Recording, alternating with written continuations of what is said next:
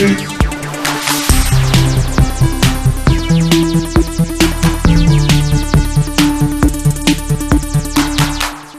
up, Sifters? Welcome to GameFace, episode 327 on Sifted Games at Sifted.net. I'm Shane Satterfield, your host, and alongside me, I have two co-hosts, Matt Kyle and Luna. Is she on camera? Oh, she's off there.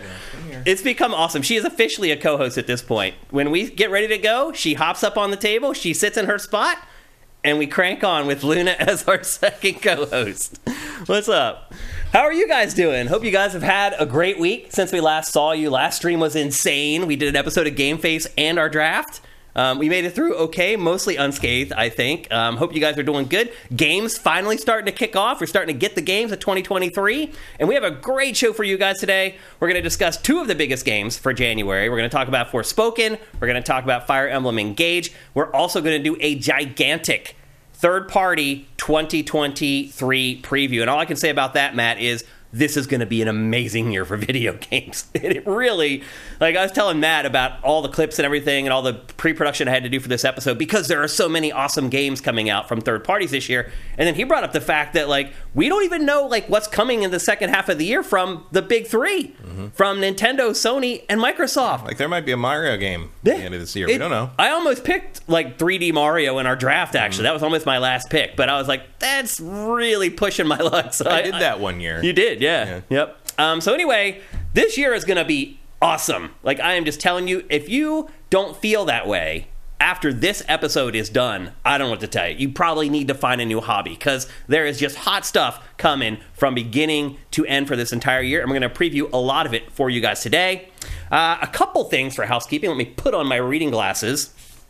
First of all, the Sifted Fantasy Challenge, which is the fantasy league that you guys play in, today is the last day to get your entries in. Let me repeat that. Today is the last day to get your entries in. If you have not put your entry in yet for the Sifted Fantasy Challenge, go to Sifted.net right now. Up in the header, there's a link that'll take you directly to the page that'll give you all the deets on what you need to do, and then that page will send you on to actually input your entry. Have you done yours yet? No, I got to do that. I did mine already. Mine is in. I'm ready to go. Of course, Matt and I cannot win. We just like to play along with you guys for fun. And It'd be fun to win and just look down on everyone from our else. castle. I suppose we'll still give you a game. Or two if you're number two. If you're a patron. Top loser. And as Matt just said, there are prizes. If you're a non-patron, if you're not helping us out financially, you'll win one game. If you are helping us out financially, either you're a subscriber at Sifted.net or you're a patron, then you can win two games. So get over there, get your entries in. It literally takes like no time. The interface is so quick and easy. And don't forget, most importantly, your picks are ranked. So make sure that you pick the game that you think is going to score the highest first, because that multiplier gets smaller as you get to your 10th pick. So anyway, don't forget to go do that. We put up the draft from last year on YouTube this morning, telling all those folks to go and enter. Good luck to you all. Don't pick Forspoken. Yeah, pick your 10 games and cross your fingers. What else do we got here? Let's see. We found out this week, Matt, that Xbox is woke because they've... Because they're adding a power save mode. Oh my God! I thought that they could not hit the. I thought that they had hit the bottom of the barrel like 3 years ago. That is the bottom of the barrel. There's always a false bottom to the barrel that leads to a secret hatch that goes down a tunnel. It's the secret woke hatch, man. That leads to the net. Yeah, the hatch is a rainbow flag, and just to scare them more. Do people believe this crap? Are there people out there dumb and gullible enough? Yes, tons of them do. The people who are watching Fox all the day, yes, they seem to actually believe that.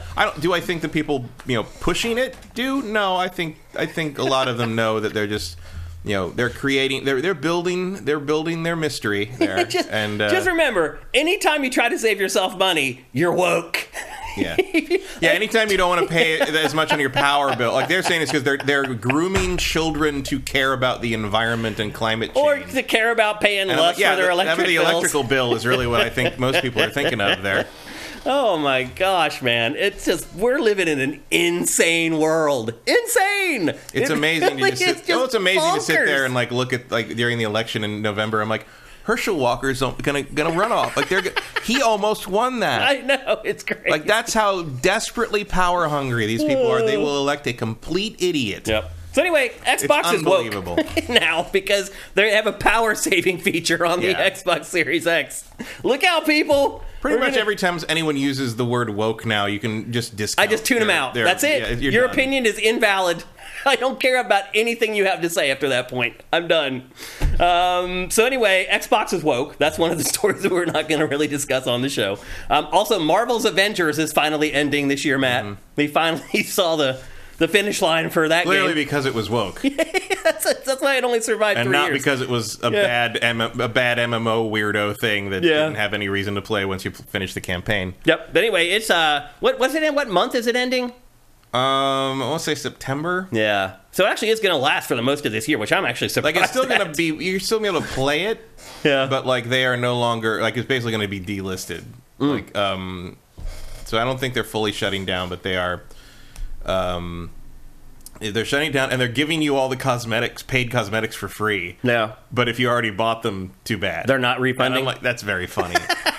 So it lasted longer than the Stadia, but you did not get as good a deal as Stadia at the end. You didn't get your money back. Yep. So anyway, a couple other things. Perfect Dark, the new Perfect Dark reboot, is in trouble.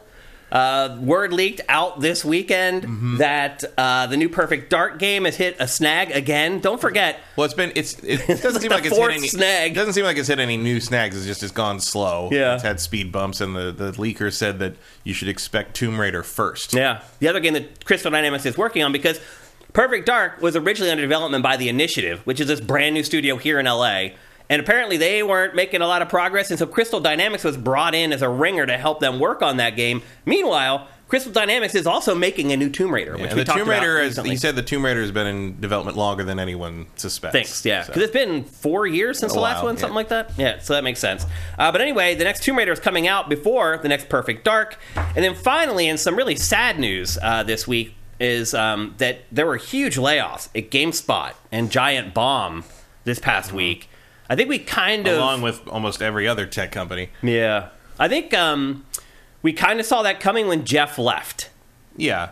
But there's more to it than this. I mean, this is fandom just doing what these weird acquisition companies end up doing inevitably, even though they still made more revenue than you could shake a stick at. Mm-hmm. The only major tech company that hasn't had massive layoffs is Apple, because instead of doing layoffs, the CEO of Apple took a $50 million pay cut. Right. Which is what should be happening, because a lot of these companies do have record revenue right now. Mm-hmm. Also, Google made the excuse that, like, it's we overhired. Like, then if you're overhiring, how come people that have been there 15 years got laid off? Right. It's what it is the companies are preparing for what they see as a coming recession, and potentially the effects of the debt ceiling disagreement come the summer when the emergency measures stop working. So they have to protect the revenue and the overhead and the profits for the shareholders, and don't care what happens to the workers they get rid of. You bring up a good point, though, about the company that now owns Giant Bomb and GameSpot and that conglomerate. And they're doing the same digital thing. Property. Polygon lost a couple, not nothing major, but that was because Vox Media did the same thing. Mm-hmm. Vox Media cut tons of people out. Yeah, obviously I'm a big hockey fan. If you've watched me for any amount of time, you know I love hockey. And they cut all their hockey coverage, all their NHL coverage, and people were like freaking out. And even me, as a huge hockey fan, was like, I get it. Because people don't read about hockey. They had like 30 or 40 people hired to write hockey stories. I bet you those stories generated like $500 a month in ad revenue. Nobody works at these things anyway. Like they started gutting press 20 years. We saw that when we were still at Tech TV. Yeah, it's true. There was the Monterey Park shooting here over the weekend. And 2 shootings here this weekend, Well, then Oakland this morning. Oh, right. California's catching up. Yeah. But the in the middle of the night, like people, including Simu Liu, the guy who plays Shang-Chi, were complaining like, why isn't this being covered more? I was like, well, dude, you're tweeting about it at 3 a.m. on a weekend, and there aren't really night beat reporters anymore. Like the LA Times had stuff up like immediately, but like all the people that would cover that in the middle of the night on a weekend for like a news agency, they've been gone with the copy editors since like 2006. It's the same thing in our industry, actually. Like hardly any outlets publish anything on the weekends anymore. No. It's like some YouTubers. Or if they do, it's like queued. Yeah, it's already done. It's stuff that they did during the week, and they just scheduled. Yeah, there's no reaction to things over the weekend. And actually, that is one of the changes and I'll just preempt it. We're going to talk next week about all the big changes that are coming to Sifted for 2023. One thing that we are going to do is we're not going to publish on weekends anymore because it's pointless. It's like I do the curation on the weekends, and it's like it's ruining my weekend to like curate 3 stories that you guys don't even really care about all that much. So that's one of the things that's going to change. We're going to end up being like all the other websites, the gaming websites. We're not going to be publishing on the weekends.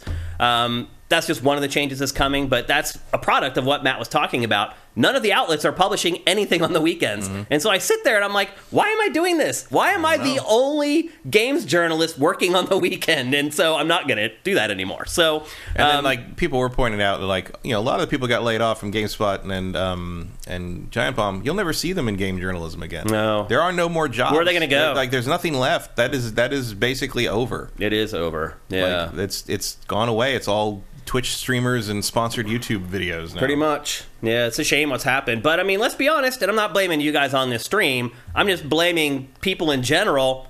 They stopped going to the websites. So... And nobody pays. No one subscribed. You know, what was it? I think it was Andrea Renee. And it's partly our fault. There's no reason to go to those websites anymore. But Andrea Renee because we bring it all to you on Sifted. Like Andrea Renee was saying that, like, something... I think it was her. Was saying something like 5% of their audience subscribes, and like 15, that's high. 15% of them, and she was saying like we're successful and we barely get anything. So imagine how hard it is to scrape by and like wait, what's good games is successful relatively. Like okay, I mean they're not rolling in dough or anything, but like they got the lights on and like which is something to say. But also I think she did point out like there's a more personal like connection there with their audience, whereas there's even less likelihood or reason or incentive for someone to subscribe to something like GameSpot or like IGN or something because they're seen as corporate and that the corporate entity should take care of its own funding, which is true. Like, it is true. Yeah. That's why they're there. That's why the corporation is there. But these outlets are being moved to this model in a weird way, and I don't know the thoughts of the executives make stupid decisions all the time, so they might really be that dumb. But it does feel like they're being sent to die. Yeah. It feels like a soft way of getting rid of this branch of your company you don't want around anymore. With having plausible deniability, say it wasn't your fault. The subscriptions just weren't high enough. So, like, it's we do feel bad. Like, this, we feel terrible about this. But I will say this: it seems as if a lot of the people who were laid off were the younger people. It seemed like it was like there were a couple, last in the door, first out the door. There were a couple long-term Giant Bomb people, but and those people have time to pivot in their lives. So if what Matt says, which is there aren't jobs out there, there aren't. And they can't find something in what they've been doing. They're in their 20s. They have time to like say, okay, that didn't work. I can do something else. You start talking about the senior people, it can be too late to pivot. Well, and luckily the skills you'd learn at that job are going to apply to a bunch of other things. You move into marketing, you move into PR, you can go into event planning. You can do a bunch of stuff that doesn't even have anything to do with games necessarily. Yeah, sure. There are ways to do that. But yeah, if you're trying to pivot 20, 30 years later, it's hard. Nobody wants to hire someone that old. The other problem too is that your resume at that point should be pretty impressive, and people don't want to pay you. So what do you do? So it's and they want someone who's younger and dumber and knows that you're hiring someone in their 40s or 50s. Those people are probably going to know they don't need to put up with some of the bullshit they're going to face. They're not as malleable. And you want someone younger and hungry and desperate and is willing. Although to be fair, the new generation, Gen Z, is not putting up with that shit. Yeah, they're not. So it's going to be very interesting to see where that they'll quit jobs even if they don't have another one lined up because they're just like, F this job. No, they don't. That's great. Yeah. This should have happened a long time ago. So anyway, our condolences out to the folks at GameSpot and Giant Bomb. And again, to what I was saying when we first started discussing this is, Gersman probably knew. He is the leader of the site. He was in meetings the other people weren't in. He was starting to be able to read the tea leaves a little bit, and I think it probably contributed at least to him leaving and starting I'm sure his own podcast. All you need is one or two meetings with the fandom people to know that you were not in the hands of... You weren't a priority. Yeah. Yeah. So, and then they fired him before he could leave. So yeah. It was very handy. I mean, hey, you got severance out of it, I guess, or if you get severance at that level, I don't know. Well, it's crazy. So I was at GameSpot back when the .com bubble popped in 2001, and literally CNET laid off like 70% of the company in one day. It was like a machine of people standing in line to turn in like their laptops and their equipment. It was literally a machine. See, they laid off so many just people. Won't let you back in the building and kill your email before you can do anything. Yeah. It was crazy. And now here we are 20 years later, and it's happening again. Yeah. You think a .com bubble is going to pop again? You think that's good? It's like the next .com bust? No, it's not a .com bubble. It's a recession. Yeah. Like, it's the whole thing. It's not just that tech companies are laying people off en masse. It's that eggs cost $7. Oh, because there's bird flu that killed 50 million birds. But it all it roils together, and then you got the debt ceiling thing, and that's going to come home to roost, not to keep the chicken metaphor going, in June. That's good.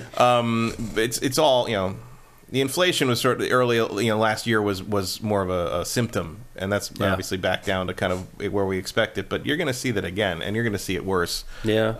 Unless something drastic is done, and it's unlikely anything drastic can be done because the Republicans are going to hold the House hostage for all this stuff and gum up the works. And I don't think anything's going to happen. Yeah. And unfortunately, as goes the U.S. when it comes to economic stuff, if we stop paying our debts overseas, that affects a ton of other countries around the world, and that is how you get a crashed economy. Yeah. So maybe. Yeah. This is a battening down of the hatches to keep preemptive, not to keep the companies survivable, but to keep the same level of payout to the shareholders. Right. Because that's what they ultimately care about. Because that's the only thing they care about right now. Yep. So good luck, everybody. Yeah. It's not looking great. Also, the doomsday clock was moved to 90 seconds to midnight today, which is the closest it's ever been.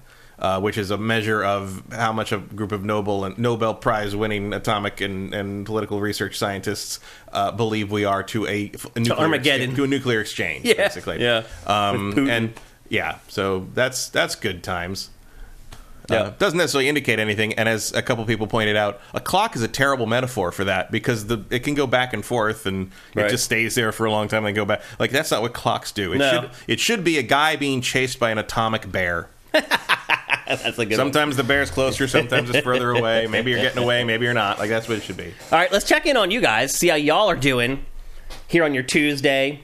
Texture Glitch, Luna is starting a spin-off show. Absolutely. Already in development, coming to a screen near you. Sneaky says, getting woke, adding Luna a female to the show. Absolutely, man. We're going all the way woke. We have a female cat. And she's black. One thing I would say, too, is if you guys like any of these publications or you like any of these people, go support them. Go to GameSpot, go to Giant Bomb, watch their content, turn off your ad blocker. Like, all that stuff can help. So if you really like these folks, you really like these publications, support them. Let's see. I skim through Sifted once a day and see if anything catches my eye. I don't go to sites. I mean, and look, if you aren't using Sifted for that, people are using Twitter for that, or they're using Facebook for that, or whatever. It's changed. It's like back in the. I used to go to like IGN and places every day, but like it's a certain. I can't remember when it was, but at some point, like IGN, they changed their visual formatting, and I just couldn't stand it anymore. Yeah. And I was all around the same time as the social media rise, and it just. I was going to hear about it on Twitter or Facebook or NeoGAF before I heard about it on IGN or GameSpot, and it just didn't matter anymore. Yeah. I personally hate Twitter. I think Twitter's terrible for news gathering. It's just, to me, a big wall of crap I don't care about. Twitter's good for breaking stuff, for on-site, like, this is what's happening This just happened 30 seconds ago. Yeah. But inevitably... For information gathering, I think it's abysmal. So, but it's good for information gathering in the sense to let people know where the story is so they can go cover it properly. Yeah. In a perfect world where people who work in the news actually have the time to do that and aren't just assigned high school football games all day. Yep. But it's there's just nothing there. Like it doesn't, and all you're left with is sort of like what Polygon made its business on back in the day was more thoughtful, like analysis, more longer kind of social or cultural or industry related think pieces or exposés or just sort of historical essays, and that was kind of the appeal of Polygon. Which is funny because I think Russ Pitts was involved in that early on, and he's the guy who has the most famous quitting email of all time at the exit of a tech company, the Eagle Seaman email right. Tech TV. That's right. Which I was just there early enough to experience.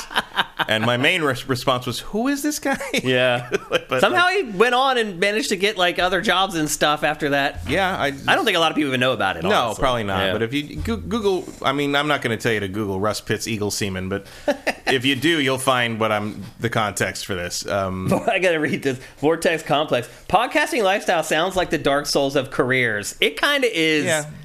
It's a grind. I think constant Twitch streaming is more.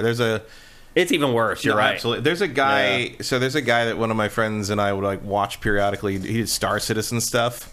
He's just like a kid. I mean, he's not a kid. He's like 20, 21 at the time. It was years ago. Because you can say that about Star Citizen now. And he was playing this Star Citizen Alpha like every night. Like you would play this, and he had like 7 viewers, and like 2 of them were us that were just making fun of him periodically, and like not in the chat, but we're just like, I can't believe this guy. He keeps going. It's clearly in like in his like in his bedroom in his parents' house or something, and it was like.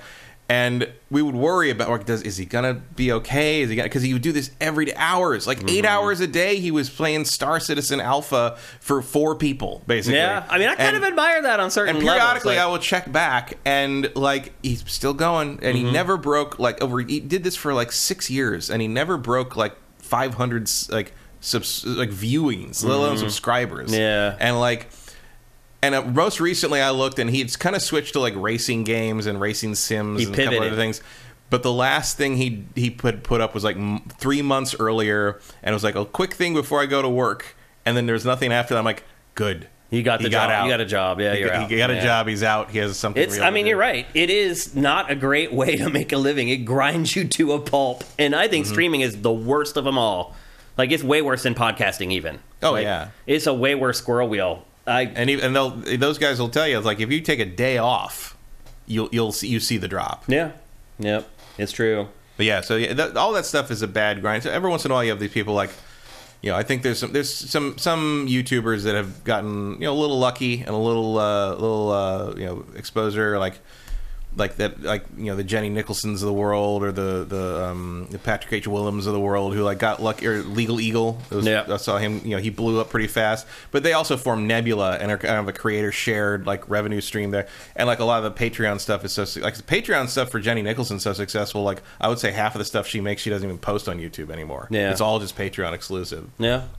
So anyway, it's tough times out there. Hopefully you guys are all doing okay. You're all keeping your jobs. I mean, that's the crazy part. There's 1 billion jobs available.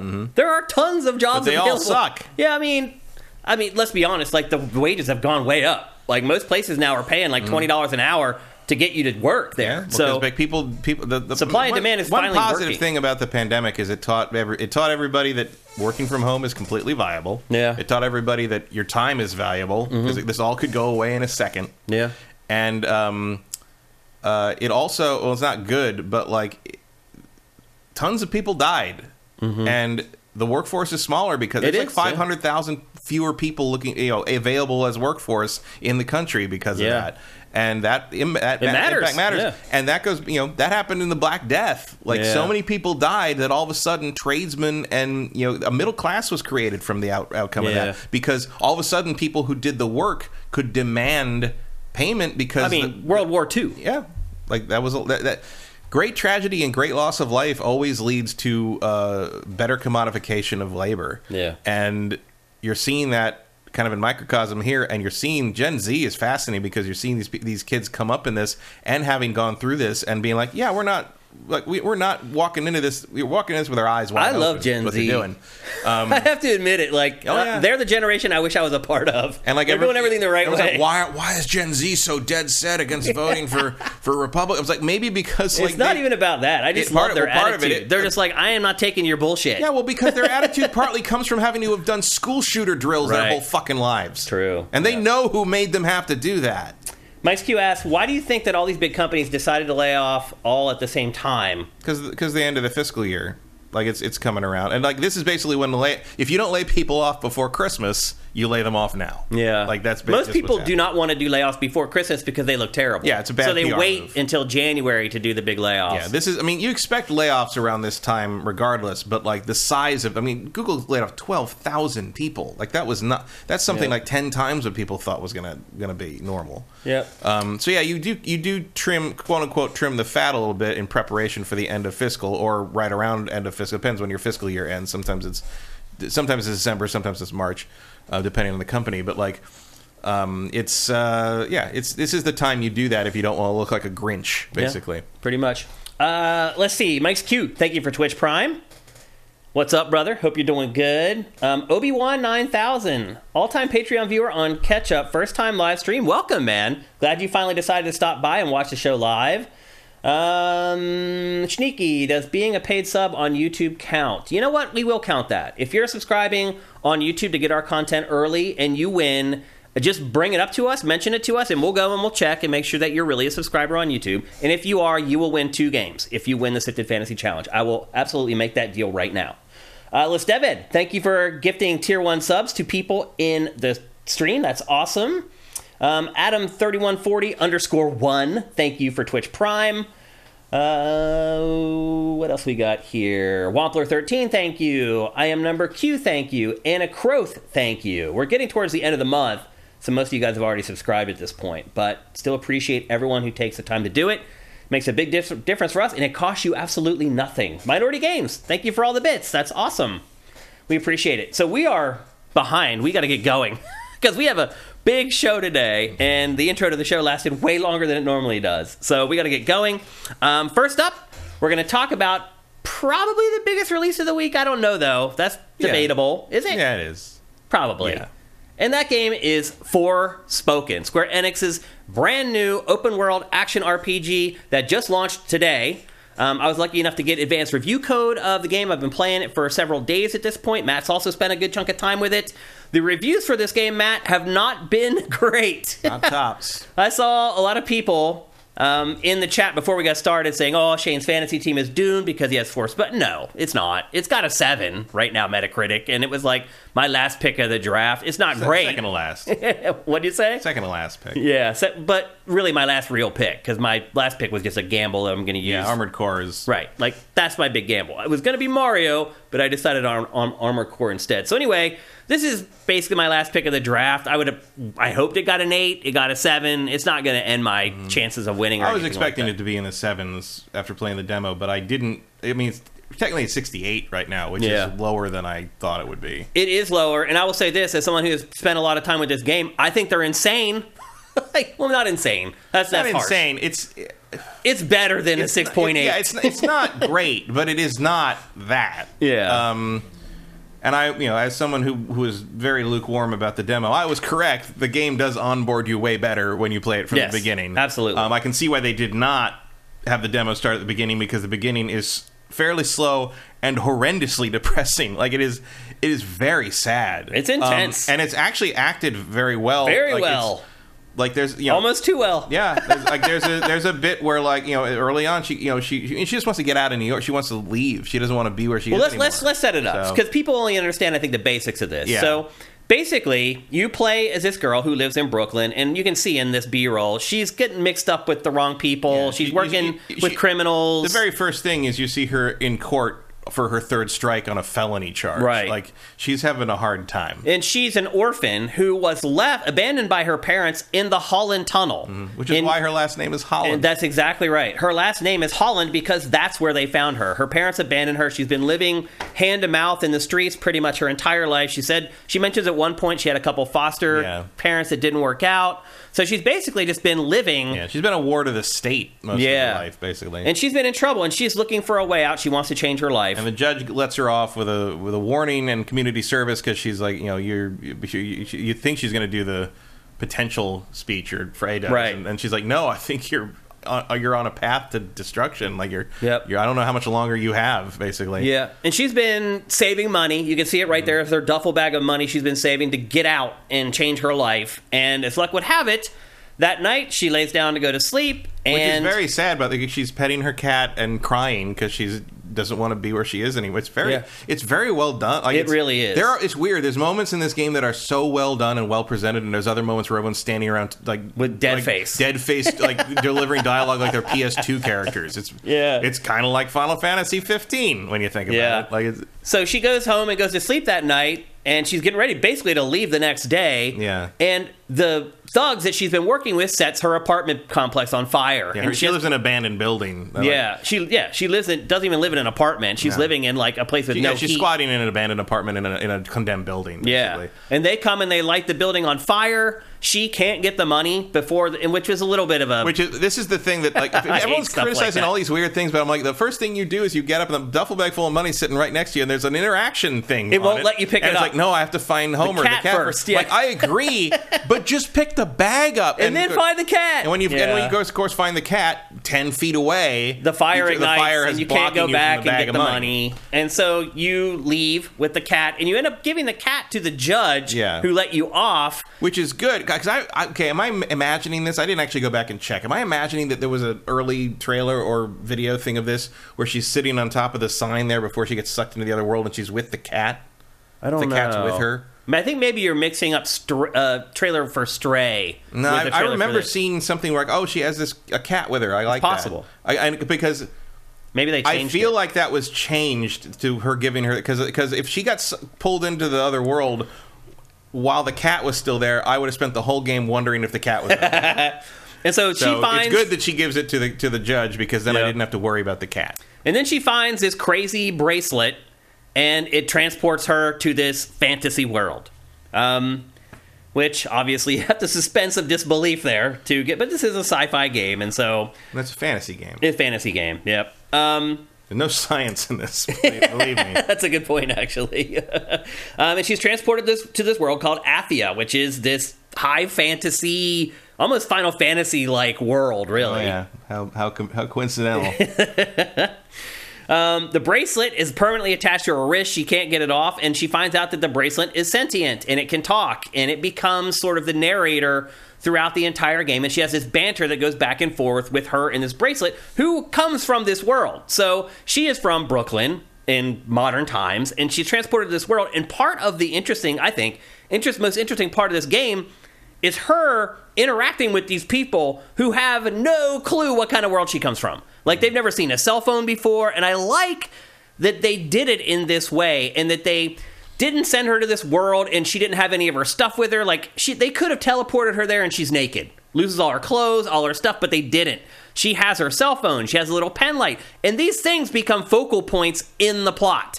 Because people are like, what the F is that thing? That cell phone. Like, a pickpocket tries to steal it, and she's like, what is this? And she's like, it's a cell phone. And the whole game plays on this. How she's this stranger in a strange land. She's this person that comes from somewhere else with different technology, different science, different everything. And big part of the plot that I found interesting for me was her interacting with these people in this crazy freaking world who have no understanding of where she comes from or what life is like where she comes from. And the writing around that is amazing.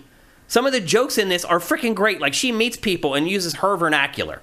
And it's funny to watch the people then try to use it. Like, she calls somebody like an MFer or something. Mm-hmm. And then one of the characters is like, oh, MFer needs blah, blah, blah. Like, I think it's brilliant, the way that they've done it and the way that they've written it. I think the writing in this is great. I think she is amazing. Mm-hmm. She is an amazing character in a video game. Yeah, there's been some weird... So this is actually the scene that's being passed around on Twitter and stuff about how bad the dialogue is. It's not bad. What are they talking about? The thing where she's like, I just move stuff with my freaking mind, like that thing. And, like, first off, I don't see anything wrong with it. Why is that bad? It's not, because it's quippy and similar. It's bantery, and apparently that's bad now because people want to look cool because they don't like Marvel or something. I don't know. The other thing about it is, like is being... A lot of people that push that are kind of trying to portray that as, like, that's how all the dialogue is, and it's not at all.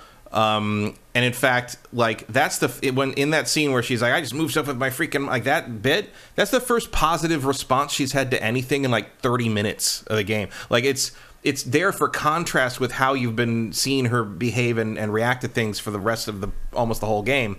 Outside of her cat. Her cat's the only good thing in her life at that point. And then she gets that and she reacts that way. And the contrast is important. That's why that scene is there. That's why she reacts so, like kind of over the top there, is because, A, she did an impossible thing, but also because it's trying to demonstrate the contrast between that experience and the experiences she has every day and the rest of her life, and how upset she is that she's gotten transported to this other world, but then she finds a good thing about being... Like...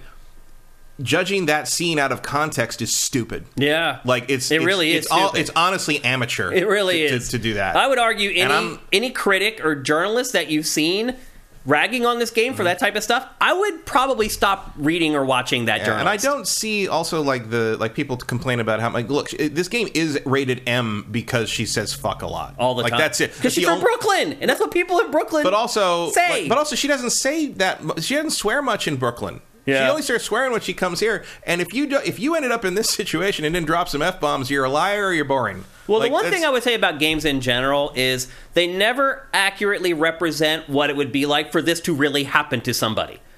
Because, let's be honest, if this really happened to someone, you would crawl into the corner of wherever you got teleported to and sit there for, like, hours being like, what the F? But that doesn't make for a great plot or a great video game. Well, she almost does that. But then Cuff says, well, you got to get you some food or you're going to die here. Like, you got to move. Like, I still feel like it's undersold. Because, I mean, you'd be traumatic. You'd be devastated. You'd be like, what the F? Your brain would break. But that's also sort of part of why her character is who she is, because she has nothing. Right. Like, she didn't lose anything. She doesn't really need to go back to anything. She wants to go back, but because she thinks she wants to go back. You don't want to be stuck here, and I'd want to get back to my cat. Right. But like, but that's really all she has. Yeah, that's all there is. Yeah. I might want to bring my cat here. Which is why I think it's such a focal point in the game, the cat. But that's also why, like, you make a character like that, and that gives you the advantage of, like, well, she's not going to be going through this, like, kind of traumatic mourning of all the things she lost because she didn't lose anything. Yeah. Like, she had nothing left. I think she's contemplating suicide on the top of that sign when she sees the once she loses all her money. Yeah.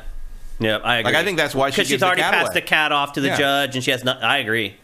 Yep, it's intense. It's for adults. Let's be honest. Like the initial parts of this game aren't for like 12-year-olds. Yeah, and I'm not saying it's. I mean, it might be more like for 17-year-olds. Yeah, but like it's kind of young adult fiction level stuff. But it's not. Believe me, I've been playing Fire Emblem before this, and I was real ready for some I can move stuff with my freaking mind dialogue by the time I got through all that horse shit. If you're sitting around saying this game has bad dialogue, and then you go around and praise most of the other shit we have to look at and read and hear, like horribly voice acted by people that don't even know what they're reading half the time because it's so stupid, give me a fucking break. Isn't that hilarious? I bet you if you go and look at some of those critics and you look at their review for Fire Emblem, they probably completely glossed over all of that. Oh, yeah. Because that's just what they expect there to be there. Yeah, that's what it is. Like, that is playing checkers as a critic instead of chess. Yeah, and I've if seen you a lot find of people like that, stay away from them. And I don't know, like, and I mean, obviously it's all perspective and whatever you like, but like, I've seen a lot of people, especially even reviewers, talking about how they don't like Frey as a character. She's an unlikable character. I think she's great. Look, I identify. I mean, I don't identify her as an orphan or whatever, but like, I thought she felt like a very reasonable person for the most part. Now, look, if somebody says that they don't like the character, I'm not going to rag on them too much because everybody is different and they come from different places and they have different backgrounds. But I could vehemently disagree. Like, I think she's one of the best characters I've come across in a video game in a really, really long time. Also, I know this is like, we're going to get all political about it. I think the fact that she's a black woman might have something to do with it. If this was just another random white protagonist dude, no one would fucking blink. You may be right. It's that she has assertiveness, she has an attitude, she is not into it when she gets to the world. She doesn't want to be the hero. She doesn't want to deal with it. Like, that's fucking Square protagonist in a goddamn nutshell. Yeah. Like, no one. That's basically what the guy in Stranger of Paradise is doing, and everybody fucking thought that was genius. Like, by the way, Stranger of Paradise, I did not know this until I started reading the discourse on this game. There are people who think Stranger of Paradise is satire. There are people who think Stranger of Paradise is self-aware irony when they have him saying all the stupid shit about chaos. No, it's not.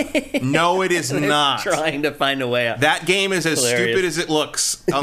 This game actually does know what it's doing on a level that Stranger of Paradise does not. So, again, if you're criticizing the dialogue in this game, I better not see you praising Stranger of Paradise. Yeah, I mean, or basically anything else Square makes, or at least this team makes. I've been really dismayed by some of the opinions from people that I've known for a long time on this game. Like, they just feel really lazy and like, hey, go with the flow. Like, we got some people online who are hating on this game. I'm just going to join the hive mind. Like, and to be clear, like, it's not great. No, it's not a 10 out of 10 game. No, it's... I mean, don't get us wrong. We're not saying that this is, like, Game of the Year material. But I, like, feel the need to address this because I've seen, like, the presentation and the writing criticized so harshly, and I'm like... That's like the best part of the game. Yeah, this is like above average at worst. Easily above average. And like, meanwhile, it's like the combat is what's annoying. The fact that everything feels like, I think I said this about the demo. It feels paper thin. It feels like I can't get a handle on how the parkour works. I can't get a handle on how far she moves, laterally how far to move, how I can aim at that tree to do the jump off the tree, and I keep missing the tree. No matter how long I played it, even with the demo and like probably 4 hours, 5 hours last night, like I cannot get my head around how the movement works and how the camera tracks the character. It's so weird. Not good, and I kept thinking, like, why does it? And it was so frustrating, but it felt like familiar frustration. And finally, one of my friends pointed out, because it's exactly like Final Fantasy 15. It is, in some ways. So here's one thing that when I played the demo, they just throw you into the deep end, and I never really understood how the combat worked. Yeah, that is much better when you start way better. And now I think the combat is way better than I thought it was after I had played the demo. Because I've now been building her the way I want her. I've picked the spells that I have. I've learned how to use the spells. I've learned just how to use the whole system in general, where the R1 and the L1, you choose the spells, and then the R2 and the L2, you actually use the spells. Like, for whatever reason, I had never really figured that out playing the demo. Playing it from the beginning, where you do everything yourself and you choose what attacks and what abilities she has, it does a better job of onboarding you into the gameplay. And so the combat is better. Because you only have the one tree of spells to start with. Right. And like in the demo, you have two. Right. And I understand they want to kind of show you the variety in place, but I was like, I don't know what this is. I don't know what this means, or I don't know what works against what. Like, by the time you're at the point in the game where the demo takes place, you'll know what's vulnerable to what and what each spell does and why you use it in what situation and all that. Like, it's a bad demo, but also I don't have a better idea. Right. I mean, like you could start it where she gets sucked into the world or goes off for the first like real go out in the world quest. That might have been better, but it's also kind of dull, and it's not very long, and you get sucked into a lot of cutscenes. Like the first 3 hours of the game are very story heavy and very cutscene heavy. Yep. And I will say that while it does not suffer from the anime grunting and the usual Square nonsense of things like that, there are a lot of weirdly long pauses between lines sometimes. Yeah. Where I'm like, there are lots of dips to black in this, where they say something, there's a pause, it dips to black, and then it loads again at the exact same time. It's a little Sonic 2006 a little bit in places. Absolutely. Also, I was actually reminded of Sonic Frontiers playing this a little bit. Like just running aimlessly a little faster than I want to go through through a big open area like that. I was reminded. I agree with you. The parkour in this, bad. Pretty much broken. And no matter how much I upgraded, it doesn't get any better. Nothing solves. It just seems like stuff becomes more automatic the more I upgrade it. I do like I like the concept of the combat. Like the base idea is like basically Infamous. Yeah, and that's cool. Like so what I've done is I love turrets in video games. In every video game I ever play, I love having a turret. I love it in the Division, whatever. I'm very strategic with a turret. So what I do in this game, like a lot of games that I play that have a turret, I use her turret spell, that crazy vine thing. I plant it away from me, I run away from it, it attracts the enemies, it starts mowing them down, and then I can shoot them from the side with whatever other magic I decide to use. I'm not usually a turret person, but the little plant turret in this is really good. It is really good. And so I've been using that throughout the course of the game, and I really like it. And I feel like if people don't like to play that way, they can find another way to play. Because even in the early going in this, the spells are coming. Yeah. Like, they give you... It is very versatile. And they also give you spells regularly. You're constantly getting new spells, new abilities, upgrades. By the time you got to the point that you got to, I think you already got all 3 pieces of gear. Yeah. You got the nails by then. Yeah, the nails were a while ago. So there's 3 pieces. You get the cloak, you get the necklace, and you get the nails. And then the nails, it's each hand. So you paint the nails, and painting the nails gives your character buffs. And you can choose one set of buffs for the left hand, one set of buffs for the right hand, but it's not overwhelming. Like, it's not one of these games where you have so much stuff to keep track of that it all gets muddled together and gets lost. You're like, well, wait, which is better? Which do I, by the time you're at the point in the game where the demo takes place, you know whether you'd rather have attack buffs or defense buffs. You know how you play. Yeah.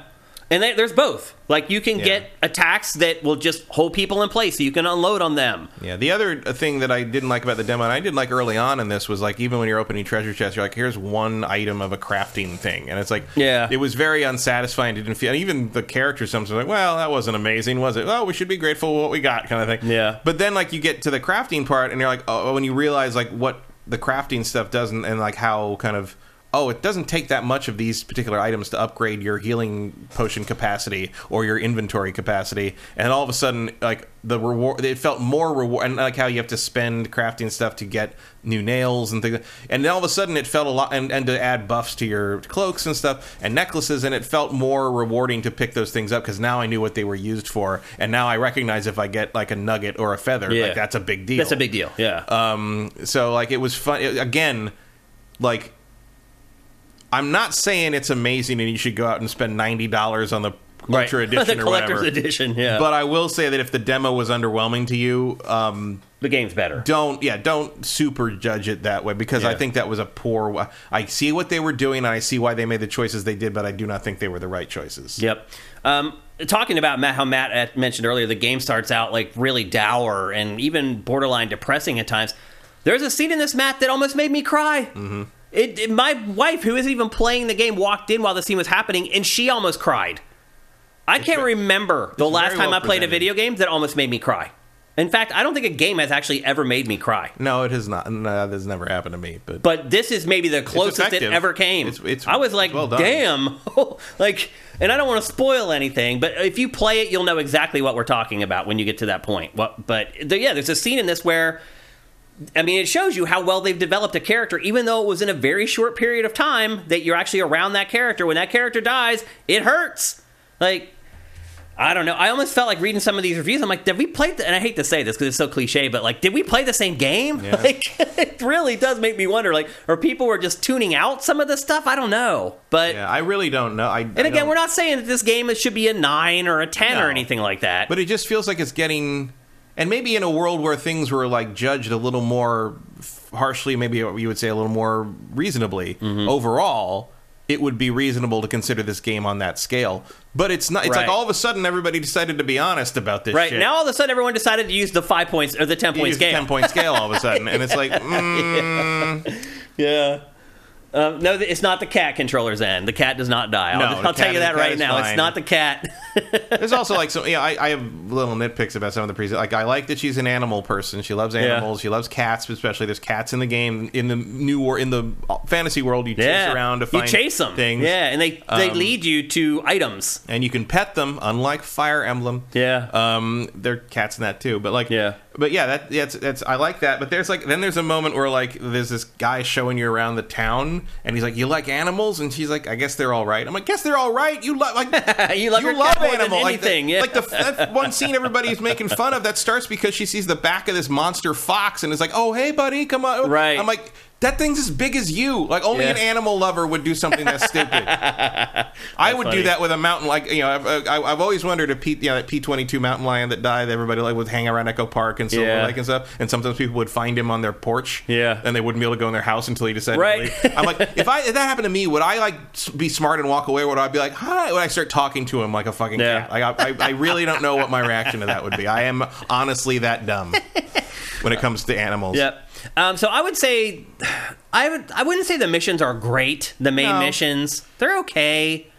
They get you there. They get you there. The side missions, I've been pleasantly surprised by. Yeah, side missions I like they call them detours, and I actually do like even the detours that are in town and are like just like interacting with people and doing random things. Like I think they do a good job of making sure the side content like illuminates the world somehow. Like teaches you something about how the world works or how the people work, which I like.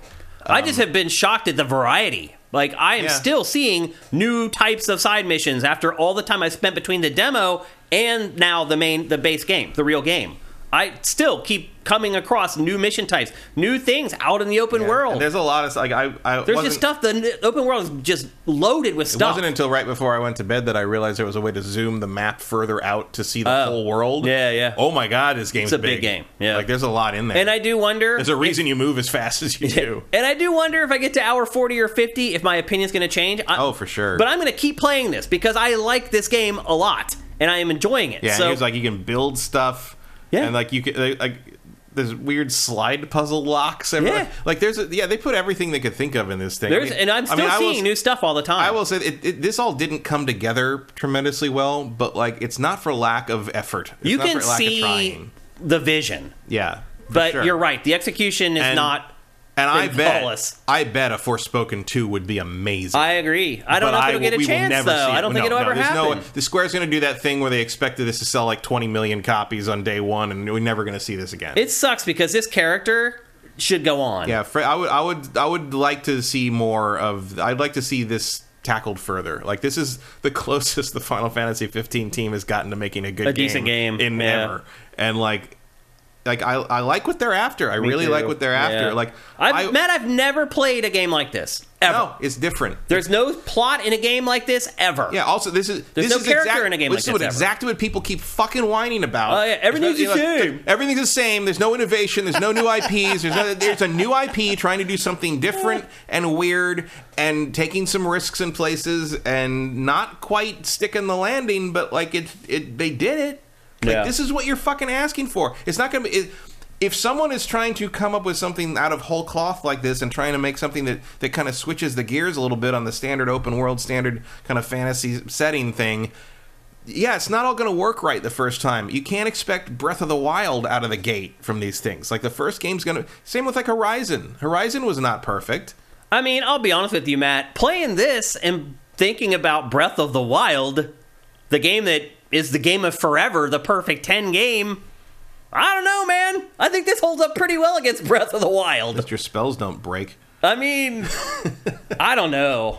I mean, do I think that like I'm going to end up at the end of the year, I'm going to be putting this above Tears of the Kingdom? Probably not. I hope not. But I hope not. But it's going to need to improve over Breath of the Wild a lot. And I'll say that much. That's true. And it's going to like... I do think this game's going to be forgotten by the end of the year. Like, you know... Forgotten instead of Forspoken? Yeah. No one's going to remember this at the... Because, again, as we will see, the year is so packed, assuming everything comes out, or most of it comes out. You're about to see the avalanche that's about to with come. With such incredible stuff that there's no way that... Like, this is a mediocre to above average game in the end. Like, this game really needed to come out last year. This would have been a great game last year. If I could have gotten this, like... When was this supposed to come out last year? Like October? I don't even remember anymore. This would have been an amazing game right around that time. Yeah. Like right in that month before God of War. Yep. I think it would have cleaned up. And the other thing I would say to what Matt was talking about, like again, we're about to blow out third-party games for you guys for this year, and the competition is stiff. So there may be people sitting there saying, wow, what Shane and Matt are saying about this game is different from what I've read about it and seen everywhere else. At the same time, we're still not telling you to like go and buy it, because if you're a person who says, you know, I budget and I give myself 5 games a year that I can buy or something, I would not buy this game. No, I can't tell you what. Like, you know, I would normally kind of be like, oh, this is a good like $30, $40 purchase. And it is, but like by the time this is $30 or $40, there's going to be like 7 other better games to buy. Yeah. Because this year, like, the competition this year is just ruthless. You're gonna see. I mean, everybody's Horizon Forbidden West this year. Yeah, because something amazing is coming out like a week after everything. It is. Yeah. Like if you're not Zelda or Spider-Man, your work's cut out for you. Maybe not Starfield, but we'll see when that comes out. It is a shame though, because here's the thing: like, you know, 2 years from now, we hit a slow point. We have another 2022. Yeah. People are not going to go back and play this game because of the aggregates and the reviews that are out there. I mean, I will say there might be... I think there will probably be like a 2 years from now. I think there'll be a thing where this thing drops in price to like impulse buy level during sales. It'll be, you know, one of those things like, oh, it's $15 or whatever. Yeah. And I think you'll see a little renaissance of like, oh, this is actually all right. Like, I'm glad I didn't pay more than that for it. But it ends up on like PlayStation Plus as a freebie or something like that. I do feel like there will be a time when people like kind of rediscover this and realize it's like, oh, this wasn't the abomination that Twitter wanted to make it out to be. It's just we should have mentioned also this is a PS5 exclusive for consoles, and it's also available for PC. On PC, yeah. Yep. And by the way, the PC requirements are ridiculous. I would also argue that a game built just for the PS5, it should probably look better. Yeah, I mean, I think it looks pretty good most of the time. I do think it's not ugly, but I mean, you're watching the B-roll. The intricacy of the environments and the models, and I think that's all really good. The problem, I think, is it's boring to look at because it's gray and beige. Like, it's gray and brown. The whole game, the game has almost no color in it outside of the UI and like some of her cloaks. Like, I think I would have loved if the game, because part of the premise is that like this thing called the break is like infecting the whole fantasy world, and that's what's creating the weird monsters and zombies and stuff. And she's the only one who can survive in it for any length of time because she has Cuff on. By the way, a lot of people don't seem to be getting the mean, because he wants to be called Van Brace, right? And like she refuses to call him anything but Cuff. Yep. And I was like, how come she's so mean to Cuff? Because this is the I think second or third time in the game, even early on, she's had handcuffs on. Right. Yeah. Like, Cuff is her she keeps getting arrested. Yeah. Cuff is referring to the fact that she's constantly being trapped. She even got arrested in Athia. As soon as she gets there, she gets arrested. It's hilarious. She can't escape the popo no matter where she goes. Yeah, like that's funny. That's very much like a part of the character, and she's calling him Cuff because he's another thing she's trapped by. Yeah, I think ultimately this game is going to deserve better than it's going to get in a number of ways. But like it's and so yeah, like I think gameplay, and I've seen like some high level videos of people doing like the end game combat, and it's like, yeah, you can pull off some amazing stuff, but I'm never gonna like get there. I'm never gonna grapple with the frustrating controls and kind of camera work to the point. I mean, Final Fantasy 15 to get a lot of upgrades and fixes on it. Maybe they'll tweak it as time goes on, because the camera does not follow her properly. Yeah, like especially at high speeds and during combat. I don't know what could be done to change it, but like I would just get rid of the parkour and just give her like a mount or something. Like there's really no need for the parkour in this. I think the parkour is a good idea. I just don't think it works very well. Like it needs to be. I need to be able. It's awkward. It needs to be more reliable in the way that the horse in Elden Ring is. Like what they're doing with the parkour is essentially what the horse in Elden Ring does. It's like it moves you fast. Yeah. It can jump over just about anything, and if you do it well enough in certain areas, you can get to places you might not supposed to be able to go to, and you can get special stuff. Yeah, but like. Just give her a mount. It's like I don't agree with that at all. Really? I think you'd rather have the parkour? Absolutely, because it's her magic. Yeah. Because it's her something she's doing. I get that, but like for practicality purposes, no, you could absolutely make this work. You could absolutely make this work across all that terrain. Yes, the camera just doesn't. The camera's just not smart enough for it. I think the problem is it would take like 8 years to program it across the terrain to make it work on every little crag and rock. It doesn't need to work perfectly, but my problem is not necessarily that it doesn't work perfectly when I'm going up a weird crag cliff surface. My problem is it doesn't work when I'm running across straight flat ground. I mean, that's the problem. They should have put more work into it, no matter what. Oh, for sure. But you could make this workable in a way that doesn't annoy me. I mean, it wouldn't be perfect, but it wouldn't make me constantly dread hitting the circle button. Yeah, which I do. Like and then this town, she can't do it, and she moves too slow anyways. But like, it's like it's weird how they turn everything off. The when you get into the town. traversal in this should be better than it is on a number of levels. Across the board. Yeah. Yep, agreed. So anyway, that's Forspoken. Again, it is a PS5 console exclusive for now. I'm guessing when it tanks, they'll end up putting it out on other consoles to try to recoup their investment. I don't think there's anything that implies this won't come to Xbox eventually. And if it does, I bet there will be it'll be a extra edition that also includes an update to the existing versions that put a bunch of new stuff and fixes in it. There's new DLC coming in I think April. Yeah. People will say, I've already seen in the chat, I heard you say it, like this game's going to be forgotten. It won't be forgotten by me. Because this game literally is the closest that I've ever come to crying playing a video game. I will always remember that. It'll be a question that I'll be asked probably until the day I die. Has a game ever made you cry? And this is a game that I'm going to be pulling up for the rest of my life. Unless something else comes along, obviously, where that does make me cry. But, like, again, there's a scene in this that really got me. And got my wife, who hadn't even been playing the game. She, her voice cracked. She's like, is she dead? And her voice cracked. And I was like, okay, it's not just me. This scene is freaking intense. So, yeah, I will remember this game. I realize a lot of people won't. People who haven't played it probably won't.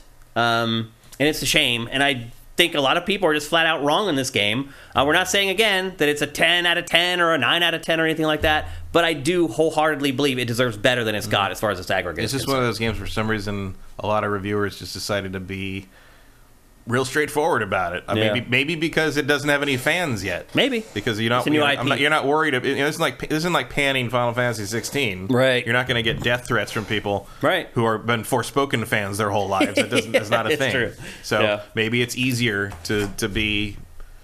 There's a world in which when the whole 10-point scale is used more often, because that's one of the things. Is I've watched some videos of some reviews of this on YouTube and read some stuff, and I read the review and it feels like, okay, they don't hate it, but they don't think it's very good, and they don't think it's like really coming together. We go, oh, same stuff I said. Like, okay, so we're gonna give it like a 7 out of 10 or like a 3 out of 5, and they give it like a 4 or a 3, and I'm like, what? That's insane.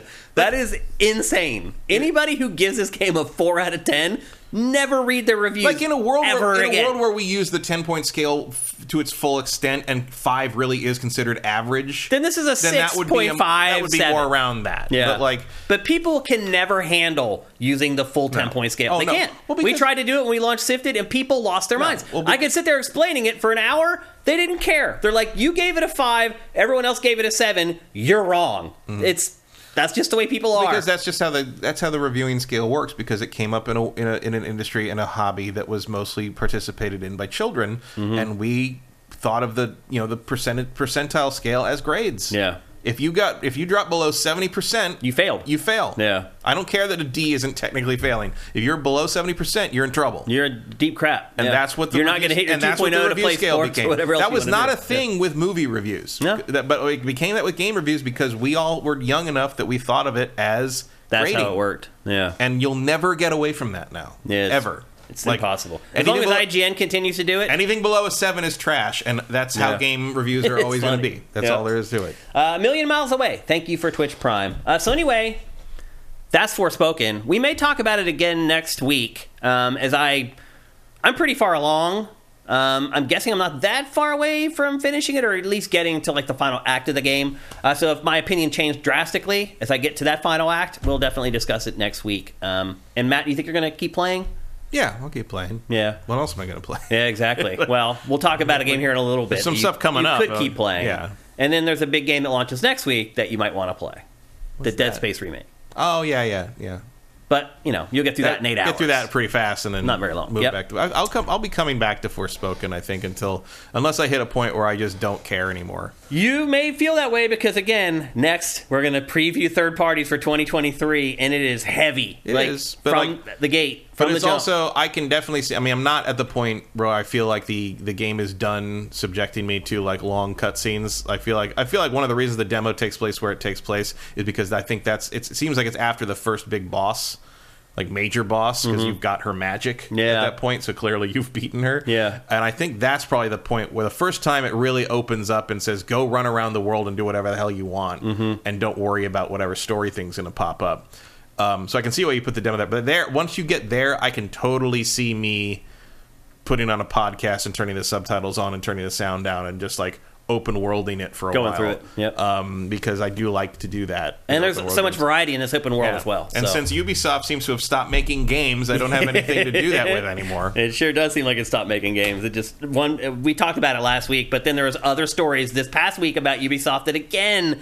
I don't know what's going on over there. It's insane. So anyway, there you go. That's Forspoken. Again, right now, PS5 and PC only.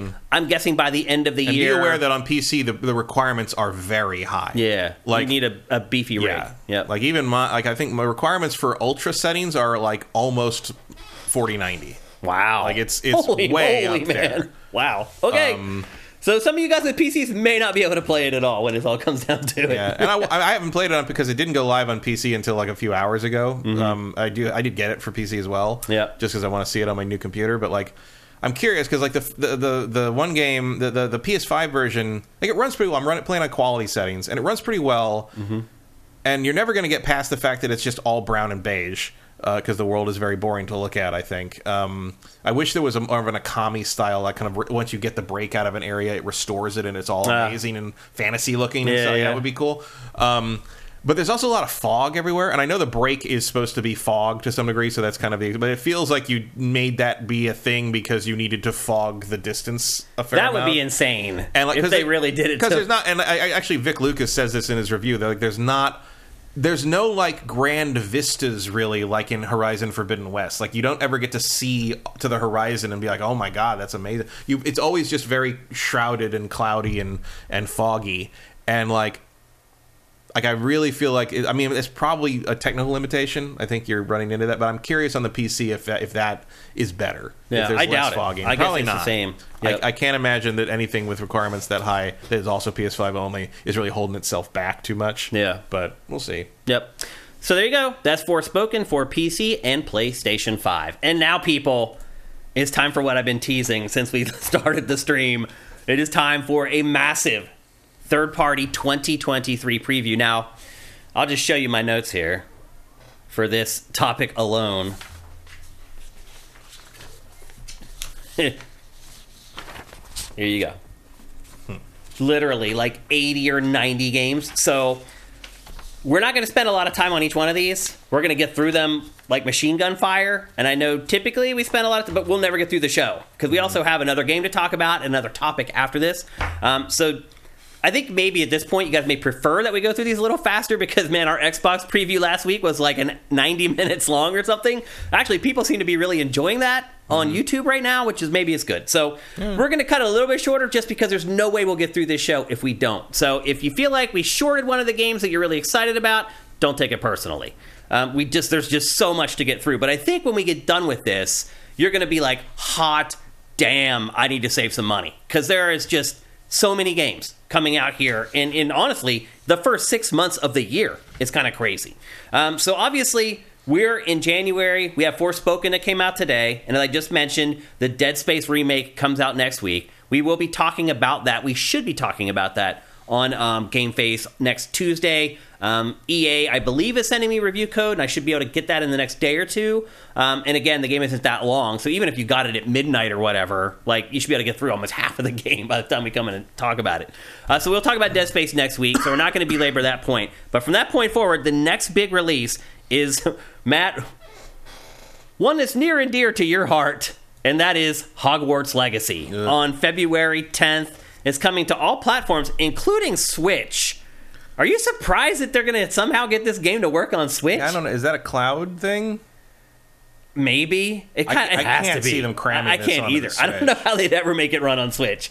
But it is right now currently scheduled to come out on Switch. It is the Harry Potter game that we've all been waiting for. And Matt, I would add also, Forspoken has a little bit of Harry Potter in it. Do you get that vibe? There's a little bit. There's a little bit of being whisked away to another world, and where you're learning magic. But there's less status quo preservation. Sure, yeah. Like Harry Potter would have just joined the evil sorceresses and said there must be a way to work this out.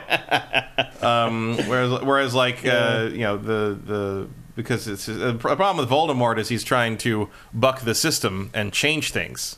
That's bad in Harry Potter. Vincent is telling us that previous gen versions, including Switch, aren't coming out till February. So PS4 and Xbox One are April, and then Switch is June or July. Okay. So they're going to be a little bit delayed. So basically, on February 10th... Similar to what happened with Midnight Suns. Yeah, actually it is. So on February 10th, you'll be able to buy this for Xbox Series, PS5, and PC. Which probably is smart. You want to put your best foot forward before this game goes out there. And it's like, if you put out like a crappy, as we saw with Cyberpunk 2077, you put out a crappy PS4 or Xbox One version, it could taint the entire product and really doom it, in all honesty. And it's tainted enough as it is. You're right. Matt, I think you've made it very clear that you have no interest in supporting this game in any way, shape, or form, and I totally respect your opinion on that. There's a lot of other games worth playing coming out other than this that do not support a weirdo. There are. And so I'm going to jump on this grenade, and I'll be the one playing it for GameFace. If I can find a used copy like that early, I will, because my whole thing is I don't want money going to J.K. Rowling. Okay. That's it.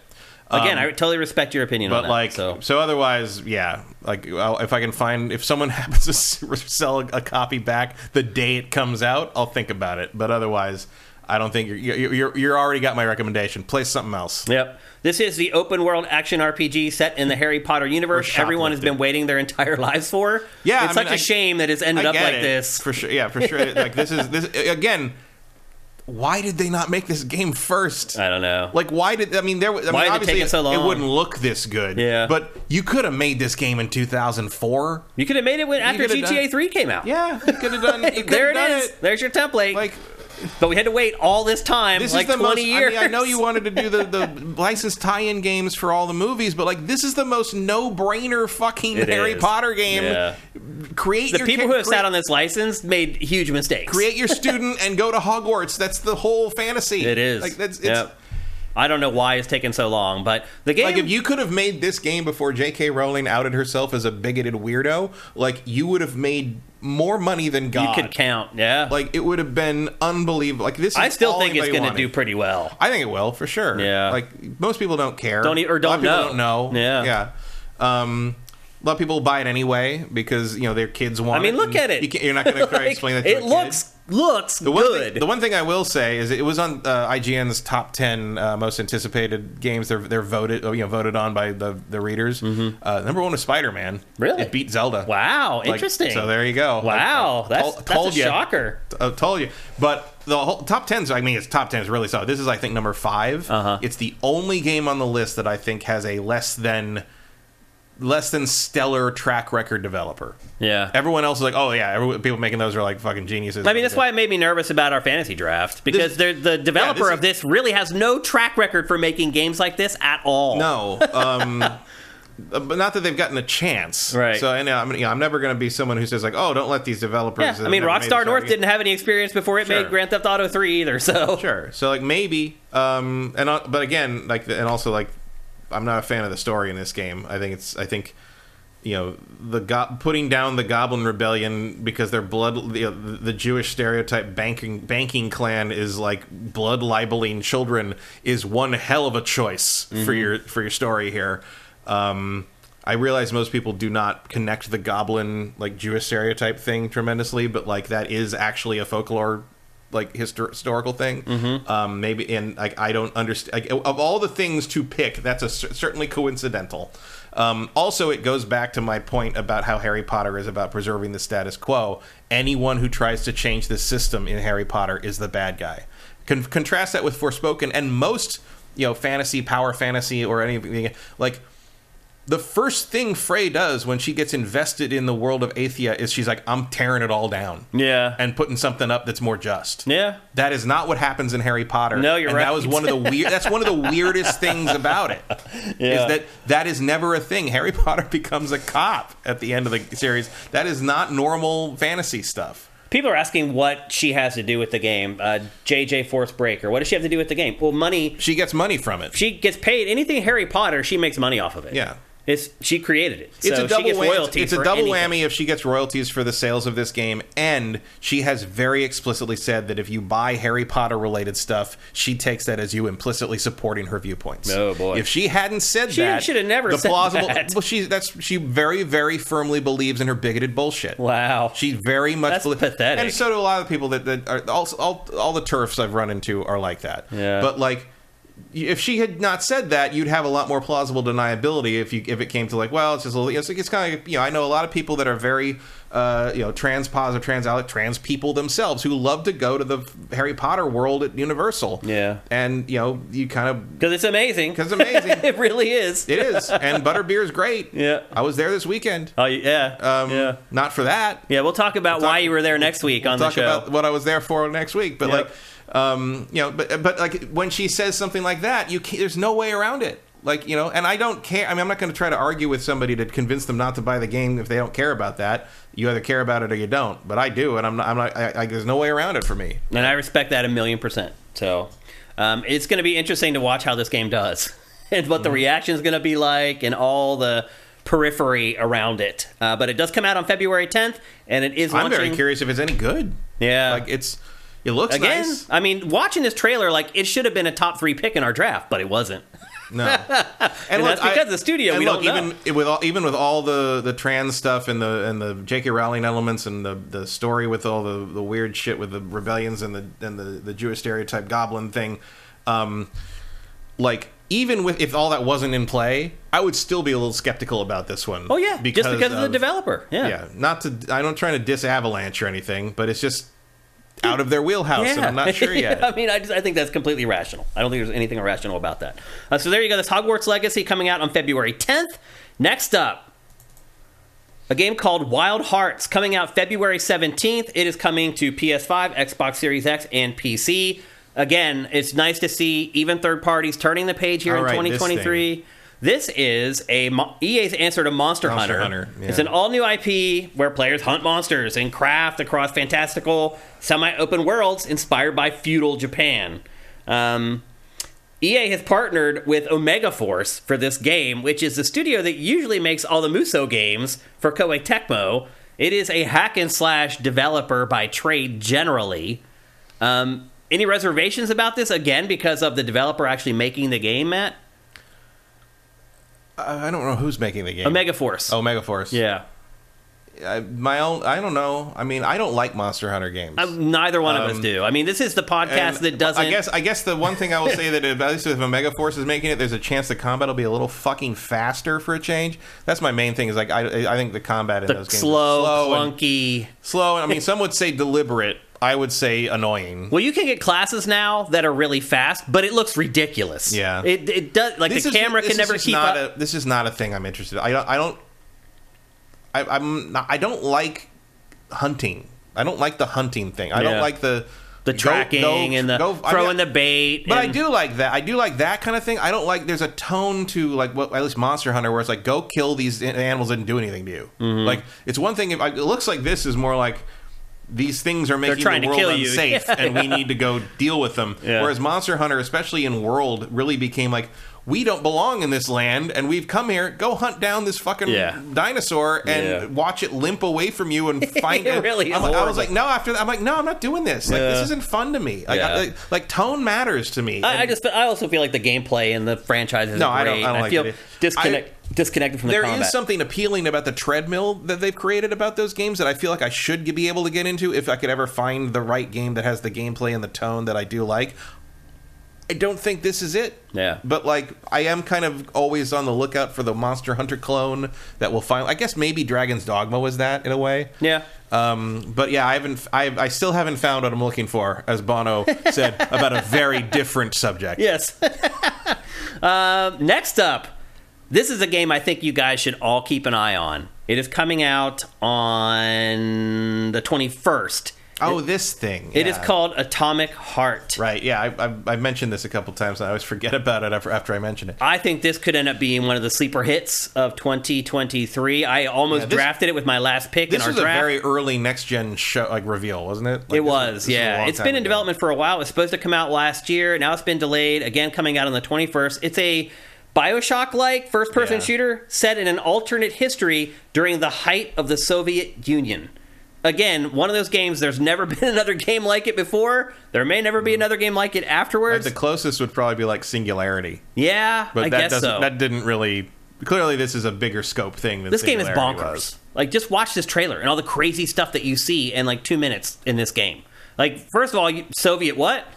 It's set in the height of the Soviet Union. There's a couple scenes where you kind of get that vibe, but for the most part, you don't.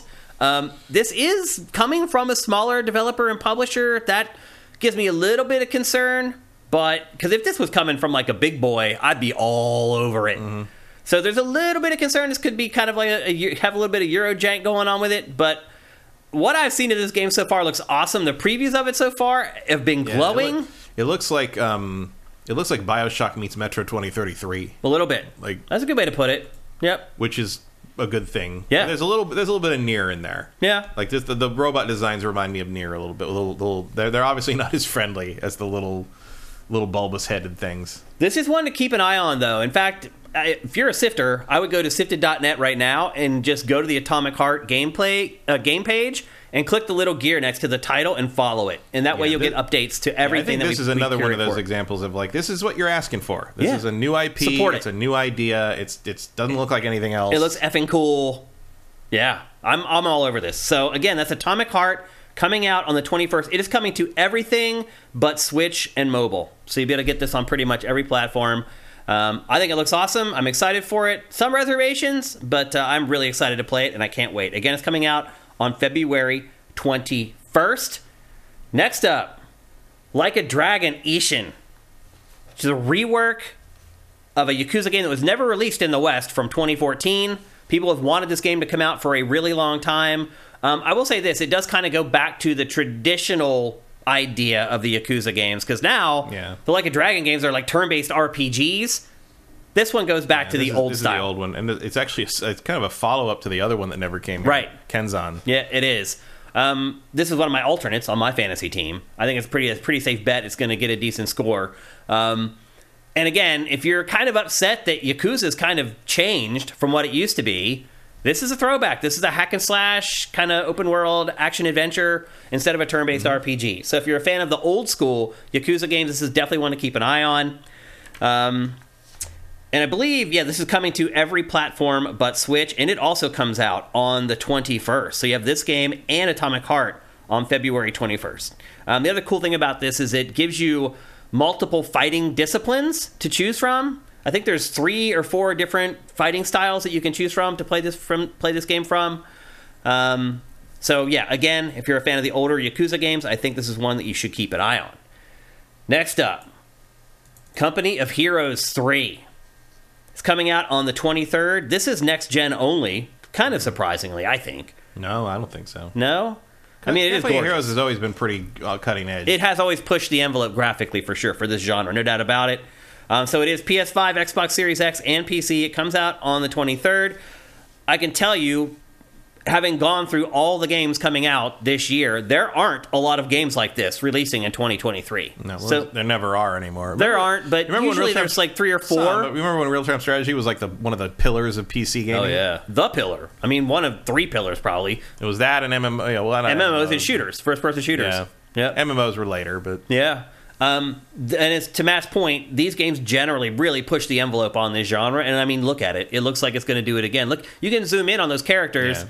And they look like they're from a normal action game. Yeah, Company of Heroes always has been like you could just do a third-person over-the-shoulder action game of the time. Yeah. Also, I learned that Company of Heroes 1 runs terribly on my machine. Really? There's something about it. Like I barely get 20 frames a second.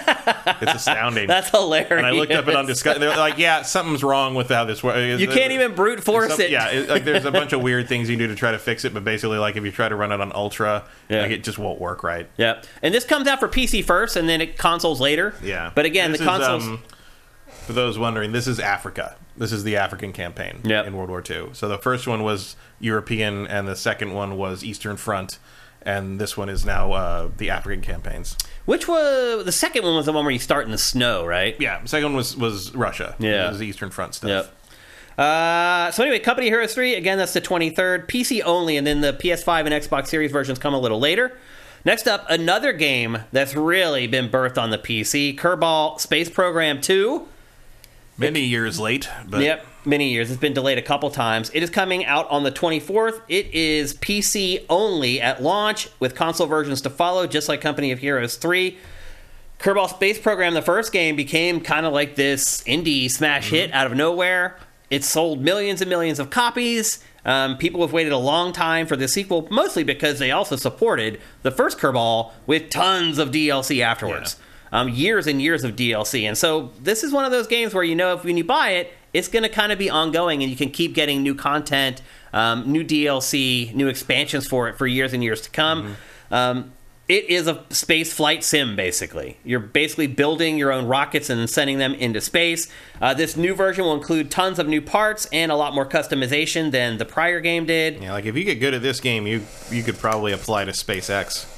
Seriously, and try to get a job over there, because this is a detailed sim. It's a hardcore sim, absolutely. But I think that's what's made it appeal. It also has like a little bit of tongue in cheek, little bit of humor to it. There's a little bit of like if the Minions were rocket scientists. Yeah, that's a good way to put it.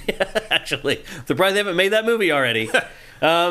But yeah, again, it comes out on February 24th, only for PC, and then later on we'll get console versions. And I wouldn't count on those console versions coming out this year either, to be honest. No, I wouldn't expect that. I would, if your best case scenario, probably end of the year, more likely early next year. Yeah, I would bet it would come early next year with some kind of other expansion with the PC version or something. Yep. But anyway, another one to keep an eye on for PC. Next up, Octopath Traveler 2.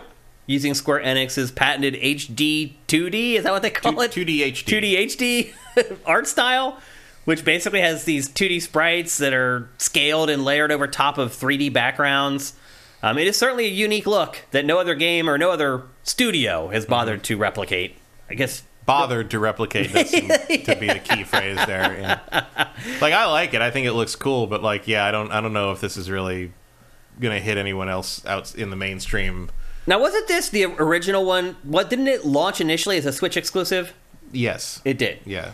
And then it eventually came to other You can platforms. tell that because I played it on the Switch, and that's the only way I would play something on the Switch, is it was only on the Switch.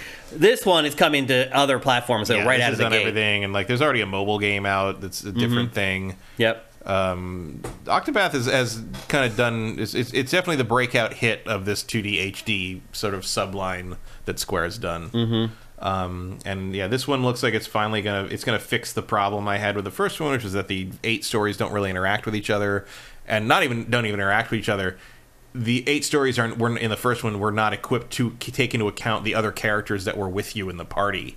Like it was like the character going through that story was alone, and there was no dialogue between other characters that involved the actual personalities of the characters. So that is apparently going to be different in this. Okay. Which is good. That's the one real flaw of the first game, in my opinion. But it is a turn-based RPG. Basically, there's 8, just like the first game. There's 8 different storylines. This one seems to integrate the storylines better than the first game. But it is a JRPG, turn-based. If you like that stuff, this is probably one to keep an eye on for the first quarter of 2023. And again, it comes out on February 24th for pretty much every platform. Next up, the day before.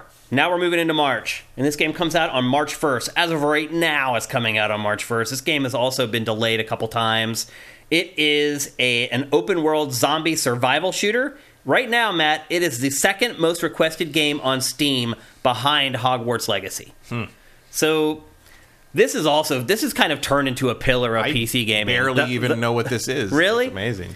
It's this has also become kind of a pillar of PC gaming, the open world survival shooter.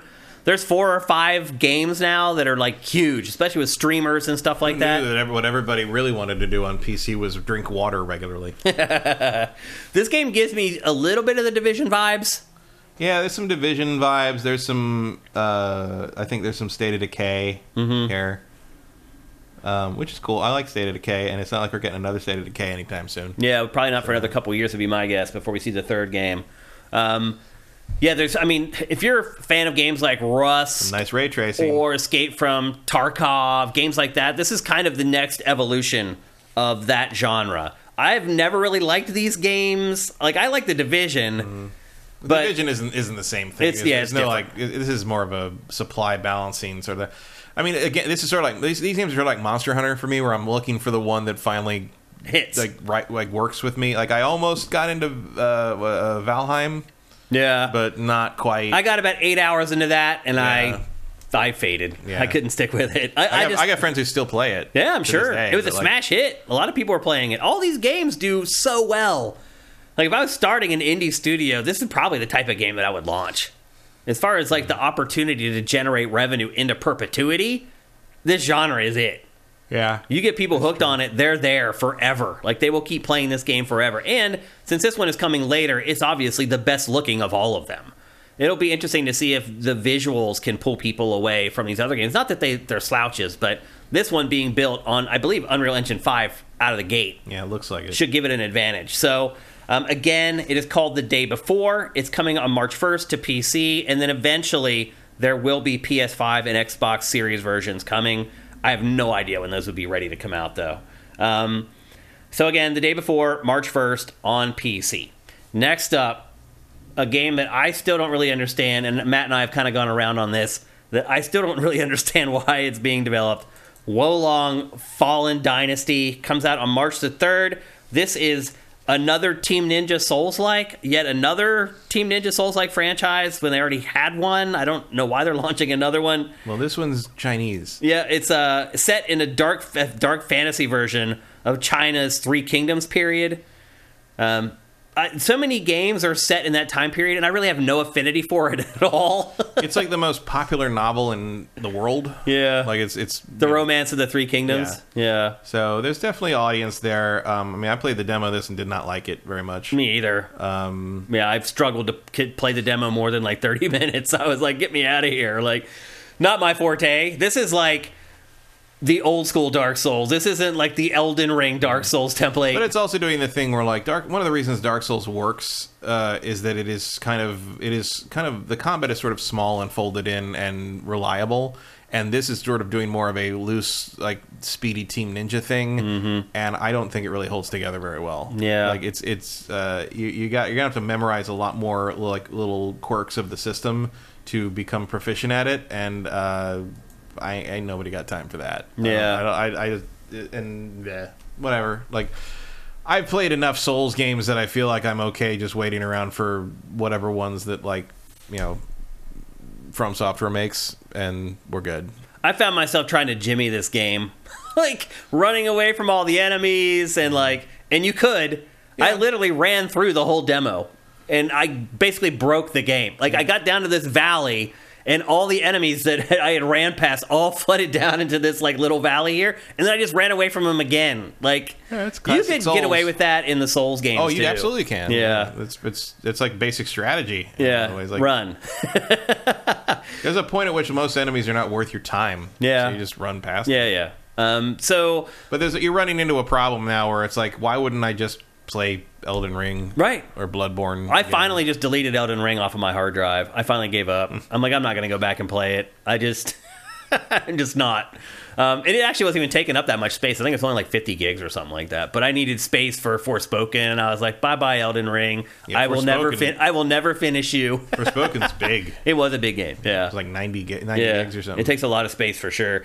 So I really am not that excited for this, but I'll say this. Looking again at the rest of 2023, there aren't a ton of Souls-likes coming this year. So if you're really into that genre, you should definitely give this a better look than I'm going to give it. We'll obviously play it, and we'll talk about it here on GameFace. But this might be, if you're into that genre, might be one worth keeping an eye on, even if you're looking at this B-roll right now saying no thanks, because there isn't a lot of this style of game. There's a couple more that we'll get to here in a minute, but there aren't a lot of them coming. So if you want something kind of centered with this setting, you might want to pay attention to this game a little more than Matt and I have. But as of right now, I'm not all that excited for this game, and that's not something I've really said that all that often about a Team Ninja game. But it just feels like I just don't know why you would pivot and create another franchise so similar to the one that you already had. So my guess is that Neo's done.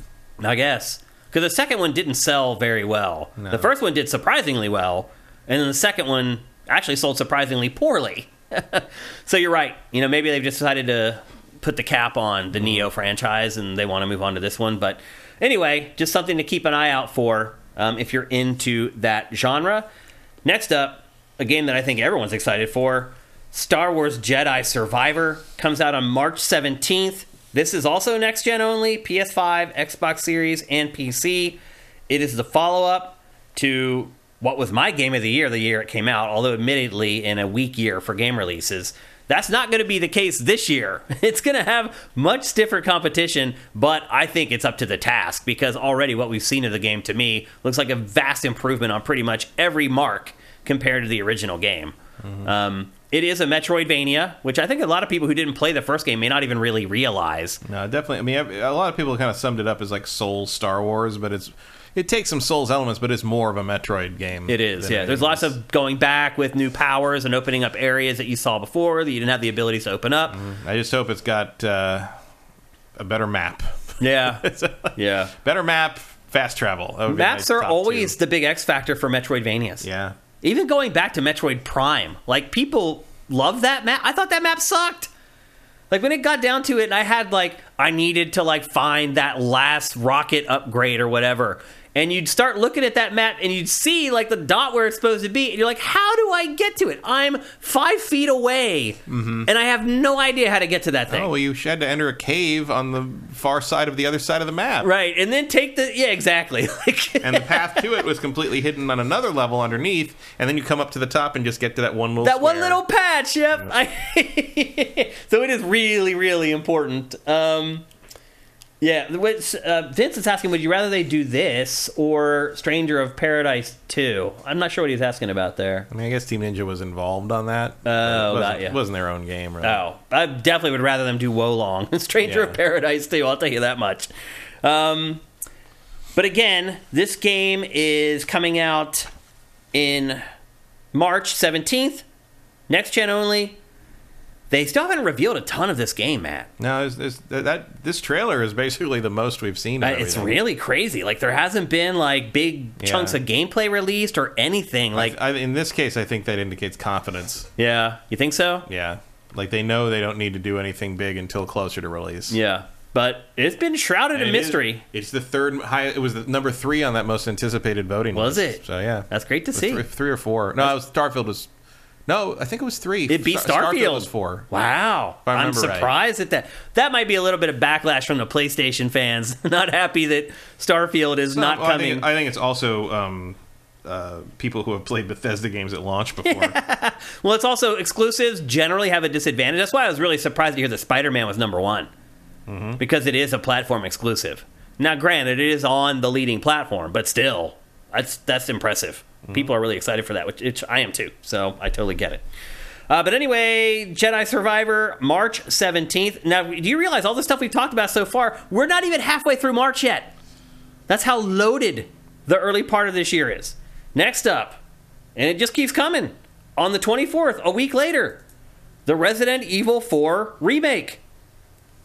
This is coming to PS4. I didn't realize that. So this is coming to PlayStation 5 and 4, but it's not coming to Xbox One. It's only coming to Xbox Series and PC.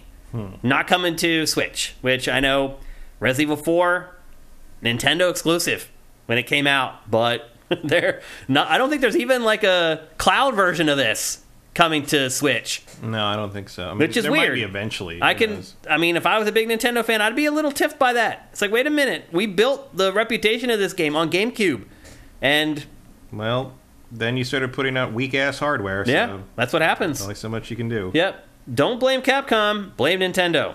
They're the ones who made a console that is incapable of running this game. I am very excited about this. It's probably my most anticipated game of the first half of 2023. There has been some stuff leaking out about it, some details. Stealth is a much bigger deal in this. And was there any stealth at all in the OG? I don't think there was. Not that I can really remember. I mean, if there was, it doesn't stick out of my memory. Yeah. So stealth is a bigger part of this. I don't know if I'm going to like that or not. I don't know. I mean, it depends kind of what you do. I mean, even Forspoken has some early stealth sequences that seem completely pointless. They did seem pointless, yeah. I don't think you could even fail them. Yeah, no, I don't think you could. Yeah, because I actually kind of tried. I'm like, wait a minute, I'm going to run over here, and it didn't seem like it alerted anybody.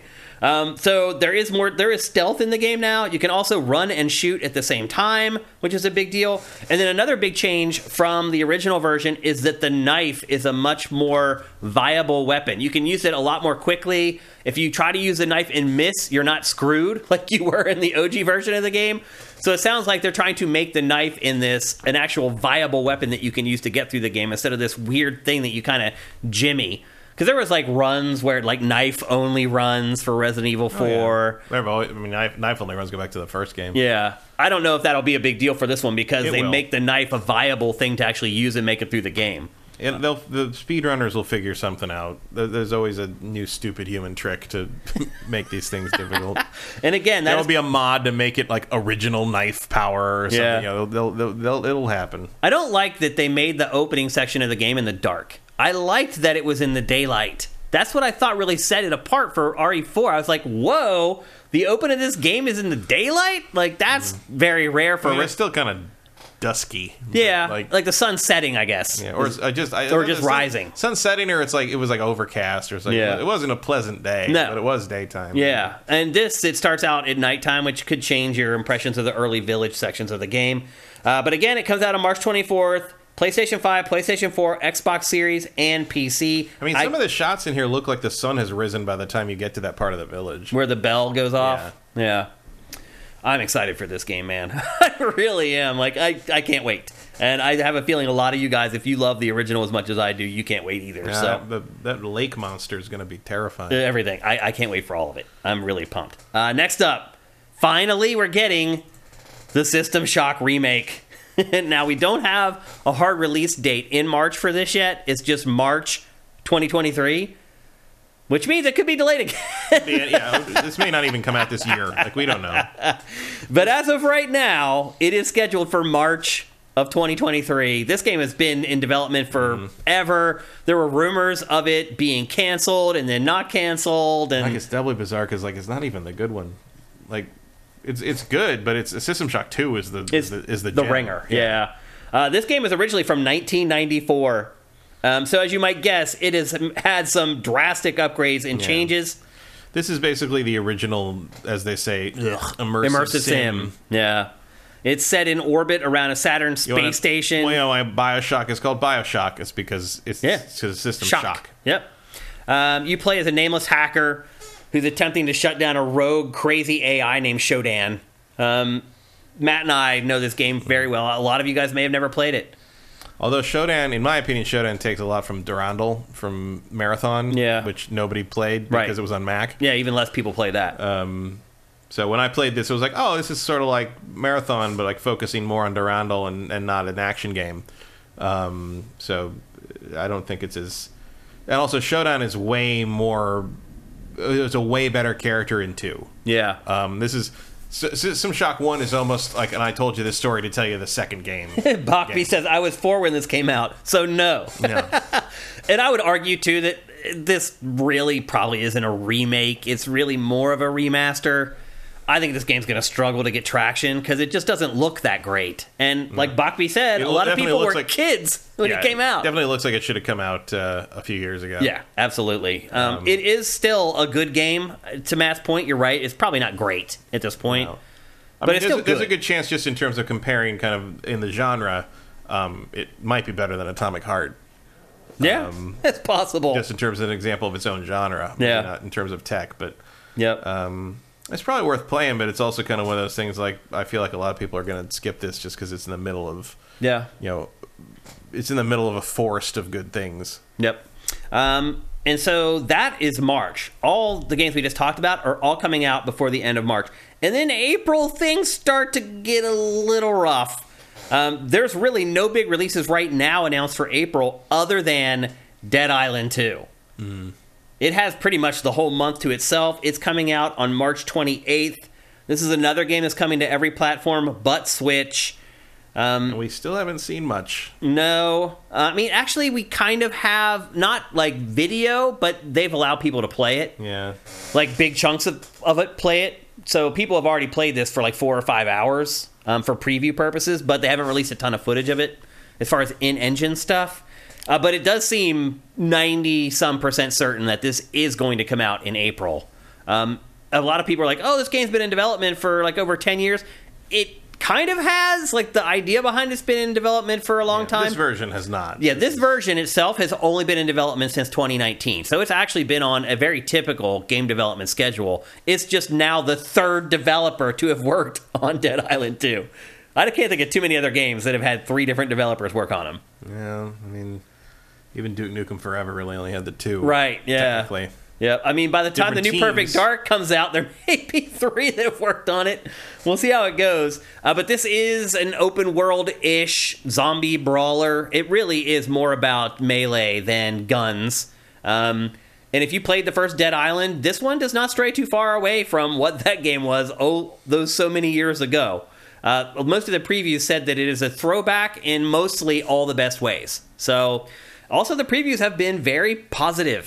I've been shocked by the coverage of this game so far from the people that have played it. So, something to kind of look forward to. I don't think it's going to set the world on fire when it comes out on April 28th. But, again, it is coming to all platforms on April 28th. And there are really no other, as of right now, big games scheduled for that month. Next up, moving on to May. And even May really only has one big game scheduled for it right now. And that is Suicide Squad, Kill the Justice League. It's coming out on May 26th. This game has also been delayed over and over again. Rocksteady's first game in how many years? 8 years? 8 years. How is that even possible? With a studio like Rocksteady that was finishing really good games every 2 or 3 years for a big stretch there? I don't understand what happened. How did it take 8 years to make this game? I don't know. I'm willing. Well, I don't think it took them. I think they were working on something. As I understand it, there was another project between Arkham Knight and this. They just didn't make it. And at some point, this got taken away from Montreal. and moved over to Rocksteady. Forcing Rocksteady to make a game is a terrible idea. So Just let them make what they want to make. They earned that right, I believe. Yeah. But that's just WB. But, yeah, Warner Brothers mismanaging something. Who could have Shocker, predicted? yeah. I'm definitely more excited for this than you are. Oh, this looks terrible to me. Like everything about this, and more stuff leaks, and more it sounds like a terrible idea. There's been all the rumors swirling lately about microtransactions that have Now turned that out I don't believe to not be true. Yeah, but it's not a game as a service. It doesn't have shady microtransactions. Like, it's just there might cosmetics. be like costumes. That's what they said. It's cosmetics. Like, yeah, who cares? Which I'm fine with that. Yeah. That's what microtransactions are made for, in my opinion. I don't care if you have an outfit I don't have and you paid for it. Cool. I really don't give a crap. I'm very irritated by the whole it's just a shooter. Yeah. Like, they all use guns. It's all guns. Yeah. It's all gun related. Like, it's just Borderlands with Suicide Squad characters who I don't care about. Yeah. I mean, a lot of people may hear that and go, hot damn. Okay, I'm cool with that. So, maybe, but it doesn't capture, there's nothing in this that I want to play. There's nothing in this that is part of the fantasy of the DC universe that appeals to me. Like, I have never wanted to be Captain Boomerang or Deadshot. Well, I mean, the funny part is I don't even know the names of a lot of these characters, so that tells you all you need to know. Because I've never bothered to learn their names because they don't matter to me. So anyway, that game is coming out on May 26th. It is also next gen only, PS5, Xbox Series, and PC. I can't imagine it'll be delayed again, Matt. Can you imagine it'd be delayed again? That would be a poor choice. It really would. It really would. So there you go. That's Suicide. You delay it much further, and you're going to end up in the summer, which is a weird place to be, or you're going to be in the wake of Zelda, and nobody wants to be there. Yeah. And then otherwise, you're going to have to deal with the fall releases. This is about where it needs to go. Yeah. Yep. So again, on May 26th, and it's again right now for May. There's no other game scheduled. But look, we're going to get to all the games that are scheduled for 2023, but don't have a hard release date at the end of this discussion. And there's a ton of them. Like half of the games don't have release dates that are supposed to come out this year. Next up, Street Fighter 6 coming out on June 2nd. This is coming out for PlayStation 5 and PlayStation 4, Xbox Series, and PC. No Xbox One version. Don't really blame them there. I'm really torn on this. I don't know. It features a character creator that you use for its single-player World Tour mode. Yeah, I don't know about how that's going to turn out. No, I don't either, man. Like this, the World Tour mode just looks... I mean, look at it. It's very weird. It's so weird. I mean, look, ultimately, I'm going to buy and play this game to play competitively, to play online, to play against Matt or whoever. I will play through the campaign because I need to discuss it with you guys here on GameFace, but I am not looking forward to it. I'll put it to you that way. I guess it's the best way I can describe it. This game just looks bonkers, just across the board, insane. It's like a pop culture vomit, I feel like. It's just like they're like, all this stuff that we like in pop culture, how can we fit it in one video game? Let's try to do that. It's better than going halfway, I guess. Yeah, I guess so. It'll be interesting to see how this reviews as well, because the base version of the last Street Fighter did not review well out of the gate, and then when they put out the arcade version years later, it got like a 9 point something or whatever. So I think they learned their lesson. Yeah, I think this will launch in a better state. I would agree with that. At least it should anyway. One Super Master Gamer says Street Fighter 6 is very good. The beta was very good. So I guess he got in on it and he got to play it. And that's really what matters. All the beta impressions in the community have been very positive on it. That's great to hear. So, again, that comes out on June 2nd, PlayStation 5, PlayStation 4, Xbox Series, and PC.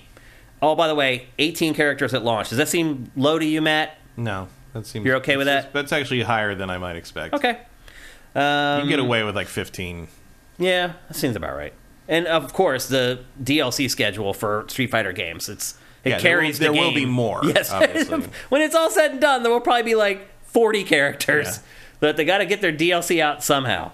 Next up, a game I am really excited for, Diablo 4. That comes out on June 6th. So just 4 days after Street Fighter 6. This is another game that's coming to everything but Switch. I think a lot of the details on this game have been lost because everyone's too worried about comparing this to Diablo Immortal instead of remembering what we've already been told about Diablo 4. One, that it's nothing like Diablo Immortal. I don't even understand why that discussion is happening. Because nobody trusts Blizzard. I guess. But they've already told you what this game is. You already know. Blizzard's lied before. Really? Yeah, people don't trust Blizzard any further than they could throw the concept of Blizzard. Wow. Like Blizzard has blown every single ounce of its goodwill. It's amazing. It really is. Because it was the opposite. It was the most trusted. And now even more this week, where they fired the guy who didn't want to participate in the employee ranking system. Oh. Like, I didn't hear about that. It was a system, new system they were implementing, where basically you're going managers have to rank employees by quality, by quality of work or something. And one of the leads wouldn't do it, and so they fired him. Wow. Well, he'll get picked up somewhere else. I guarantee it. They fired him, or he left. I don't remember what order that happened in. But yeah, it's a whole thing now. Where there's an internal ranking system of employees. It sounds like a horrible place. It really does. It used to be the opposite. It was the place everybody wanted to work. It was the developer everybody respected. Yeah, and then the other flip side, on top of that, like a bunch, like the other thing I've seen for people who aren't even involved in kind of doubting what Blizzard's saying in comparison to Immortal, is a lot of people I've seen are just like, yeah, it's just Diablo again. Like, well, it's not though. So, first of all, I like Diablo Immortal. I played it for like 20 hours. I never dealt with any of the crap that people hated. Like, I'm like, what are you talking about? It was fine for what it was. But Diablo 4, though, is the first Diablo in an open world. It is an open world game. I think people have completely forgotten that. Nobody seems too jazzed on that. Really? Like, I don't... All the previews for it have been glowing. Like, the actual people who are going to have to buy it, like, I've seen a lot of people are like, eh. But then I've also seen other people that are like, it's crazy that Diablo 4 is in the top of the most anticipated everything for no matter what. Mm-hmm. And obviously those are... most of those people... Diablo! But most of those people are PC gamers, or also people who are only... there was a lot of comments about that on the IGN Top 10 anticipated thing, where they're like, the only game on that list I care about is Diablo. Yeah. And I'm like, it's Diablo! Right, but like... huge. I mean, that's also my reason I'm not that interested. Oh. I don't care about Diablo very much. I enjoy it. I used to. I'll put it to you this way. It comes out just as often as it should, which means like once every 8 decade. Years. Yeah. Because by that time, I'm ready to play it again. And I am absolutely ready to play Diablo 4. So again, it's the first one set in an open world. They've already announced that story-driven expansions will be coming for years. I mean, that's good, but I just don't see what the point of an open world is in a point-and-click hack and slash. Like, I don't understand. That just sounds like more travel time to me. Yeah. And it depends on what's happening. How are the other games not open worlds? I mean, I know that you jump from location to location between acts, but it's like... they just load. Yeah. Who cares? You're right. I understand your perspective. I get your perspective. Now I have to walk down a path to get to Act 2 instead of wait for a load screen. Big fucking deal. That's a good reason to spend $70. Like, come on. Like, yeah. So anyway, it's coming out on June 6th. I am very excited for it. And again, it's coming to every platform but Switch. Now we're getting into games that are just announced for the first half of 2023, but don't have a definitive release date. The first up we're going to discuss is Minecraft Legends. It is an RTS set in the Minecraft universe. I do wonder if the audience for Things Minecraft... that no one asked for. Exactly. I do wonder if the kids that have made Minecraft what it is care about real-time strategy games. I mean, they might if it's Minecraft. I mean, that's kind of what you're betting on, right? It could be a gateway drug. That it doesn't matter what it is as long as it's Minecraft. Yep. And this is coming to everything, including Switch. Look, man, at least it's not a MOBA. That's true. Yeah, that's next. It would have been 10 years ago. It will be. I bet you they'll make a Minecraft MOBA. Yeah, that's all that's left. Or a shooter. I mean, you could turn this into a MOBA. You have a MOBA mode. You already have the engine there for sure. But again, it's scheduled for the first half of 2023. Nothing definitive, unfortunately. And this is one game that is coming to Switch in addition to all the other ones. And again, it is an RTS set in the Minecraft universe. Your mileage will vary. Next up, Hollow Knight Silksong. Hopefully one of my good sleeper picks from my fantasy draft this year. This is also scheduled for the first half of 2023. It's coming to everything, including Switch also, but it's also day one on Game Pass. And that's how we know that it's coming out this year, because they signed a deal with Xbox to go on Game Pass. And then immediately after that deal was announced, they also shared that it would be coming to Game Pass within a year from the announcement. And that announcement was in June. So my guess is this is probably coming in June or July for all platforms, including Game Pass. But again, it is day one on Game Pass, which is a huge deal. The first game, one of the highest reviewed games from the last decade. It's a Metroidvania, and everyone just unanimously loves it. Are you a big fan of the first one?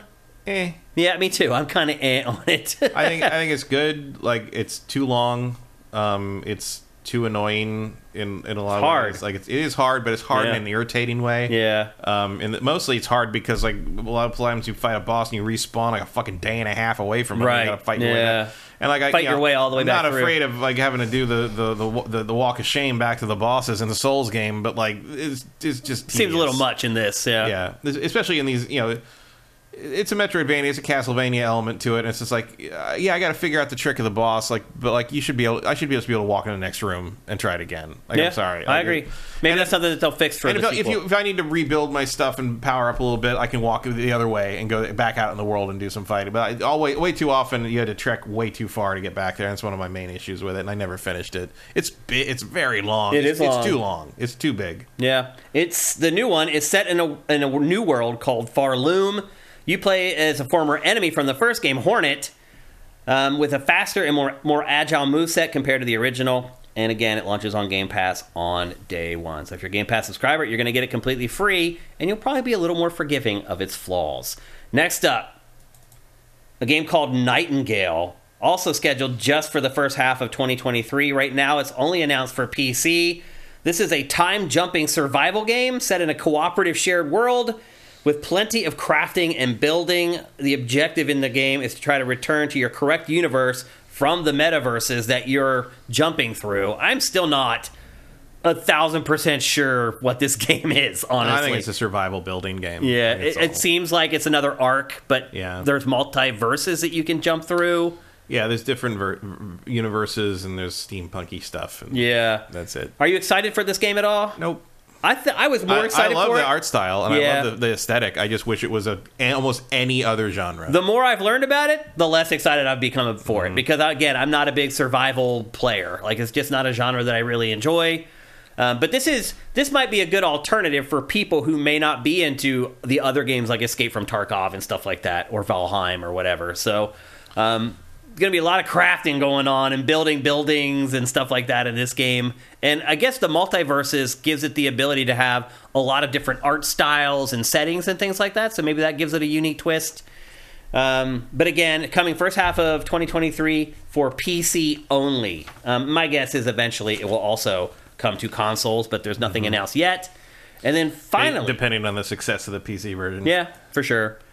And then finally, the last game that we have any kind of even a rough release date for 2023 is The Expanse, a Telltale series. It is currently scheduled for summer of 2023. It is coming to all platforms. It is a choice-based branching narrative adventure game. Shocker, coming from Telltale. It's set in the same universe as the TV series, which I have never watched. Have you? Mm-hmm. You have or haven't? I watched the first couple seasons. Okay. It's good. It is good? Yeah. You take very hard sci-fi. Okay. You take on the role of Kamina Drummer, who I obviously have no clue who that is. I've never watched the show. And there's a mutiny on the ship that she's on, and you need to put down the mutiny. For some reason, it's a big deal that she's the main character to the fans. I don't actually understand. I think I have to watch more of the show to understand why that's an important thing. I have no clue. But it is really... It was a long time ago. I don't know. Yeah. But it is Telltale's first original game since it's been reformed. So it's kind of a big deal. And actually, in a minute, you'll see that they have another game also coming this year, and I really have my doubts that they'll get both of them out in the same year, but we shall see. The rest of the games for our 2023 third-party preview have no release date whatsoever. We can guess at what some of these are, but what we're going to do is we're going to go through all these in alphabetical order. Because, again, none of them really have any release dates. Some of these franchises, you'll be like, yeah, but that always comes out in November or December. Totally get it. But we still don't know exactly when they're coming out. They could launch in April or May. Those dead months where there's nothing else coming out right now. We'll see. First up, Alan Wake 2. You think it's coming out this year?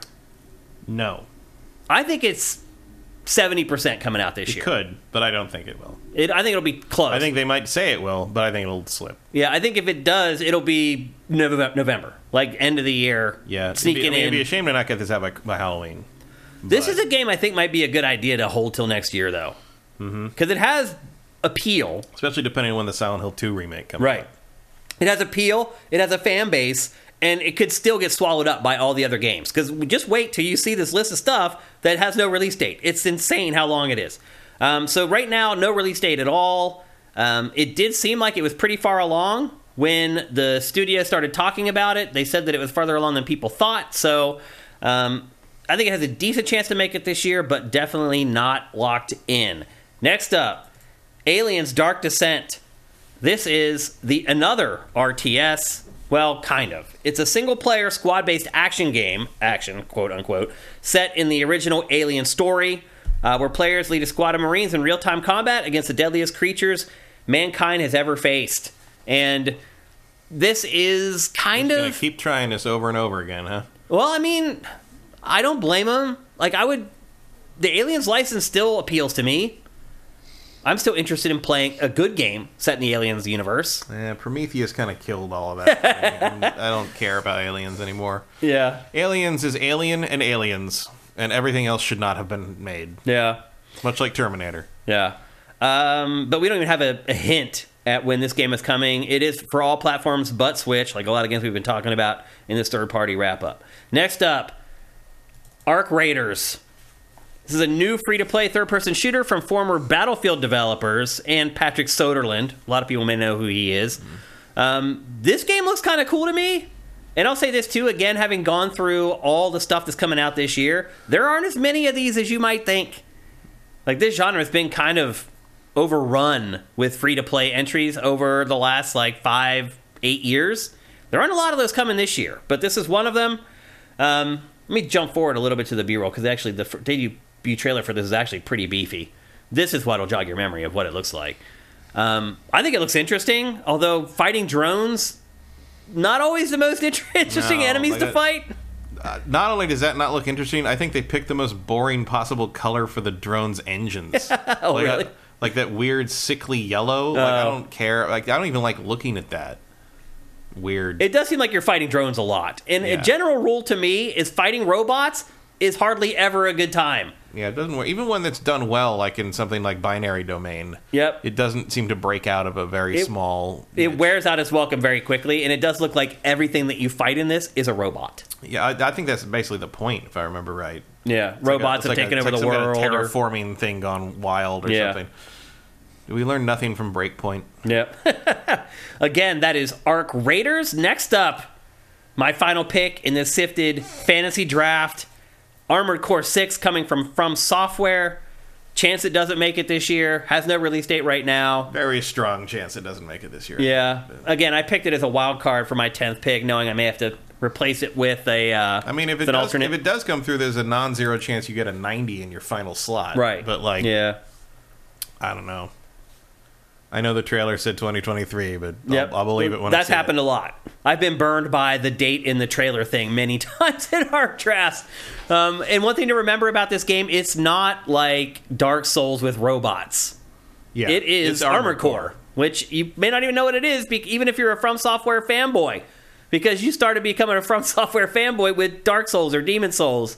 But this is really the developer's history. Mm-hmm. This is really where it came from. This is the games that it made. This was meat and potatoes for many years, like almost a decade, really. Yeah. So to us, it's not a surprise that this is a game coming from, but for a lot of people, it may be. So we'll see how it's received. Yeah, I've been playing from games long enough. I remember when Kingsfield was the also ran. Right.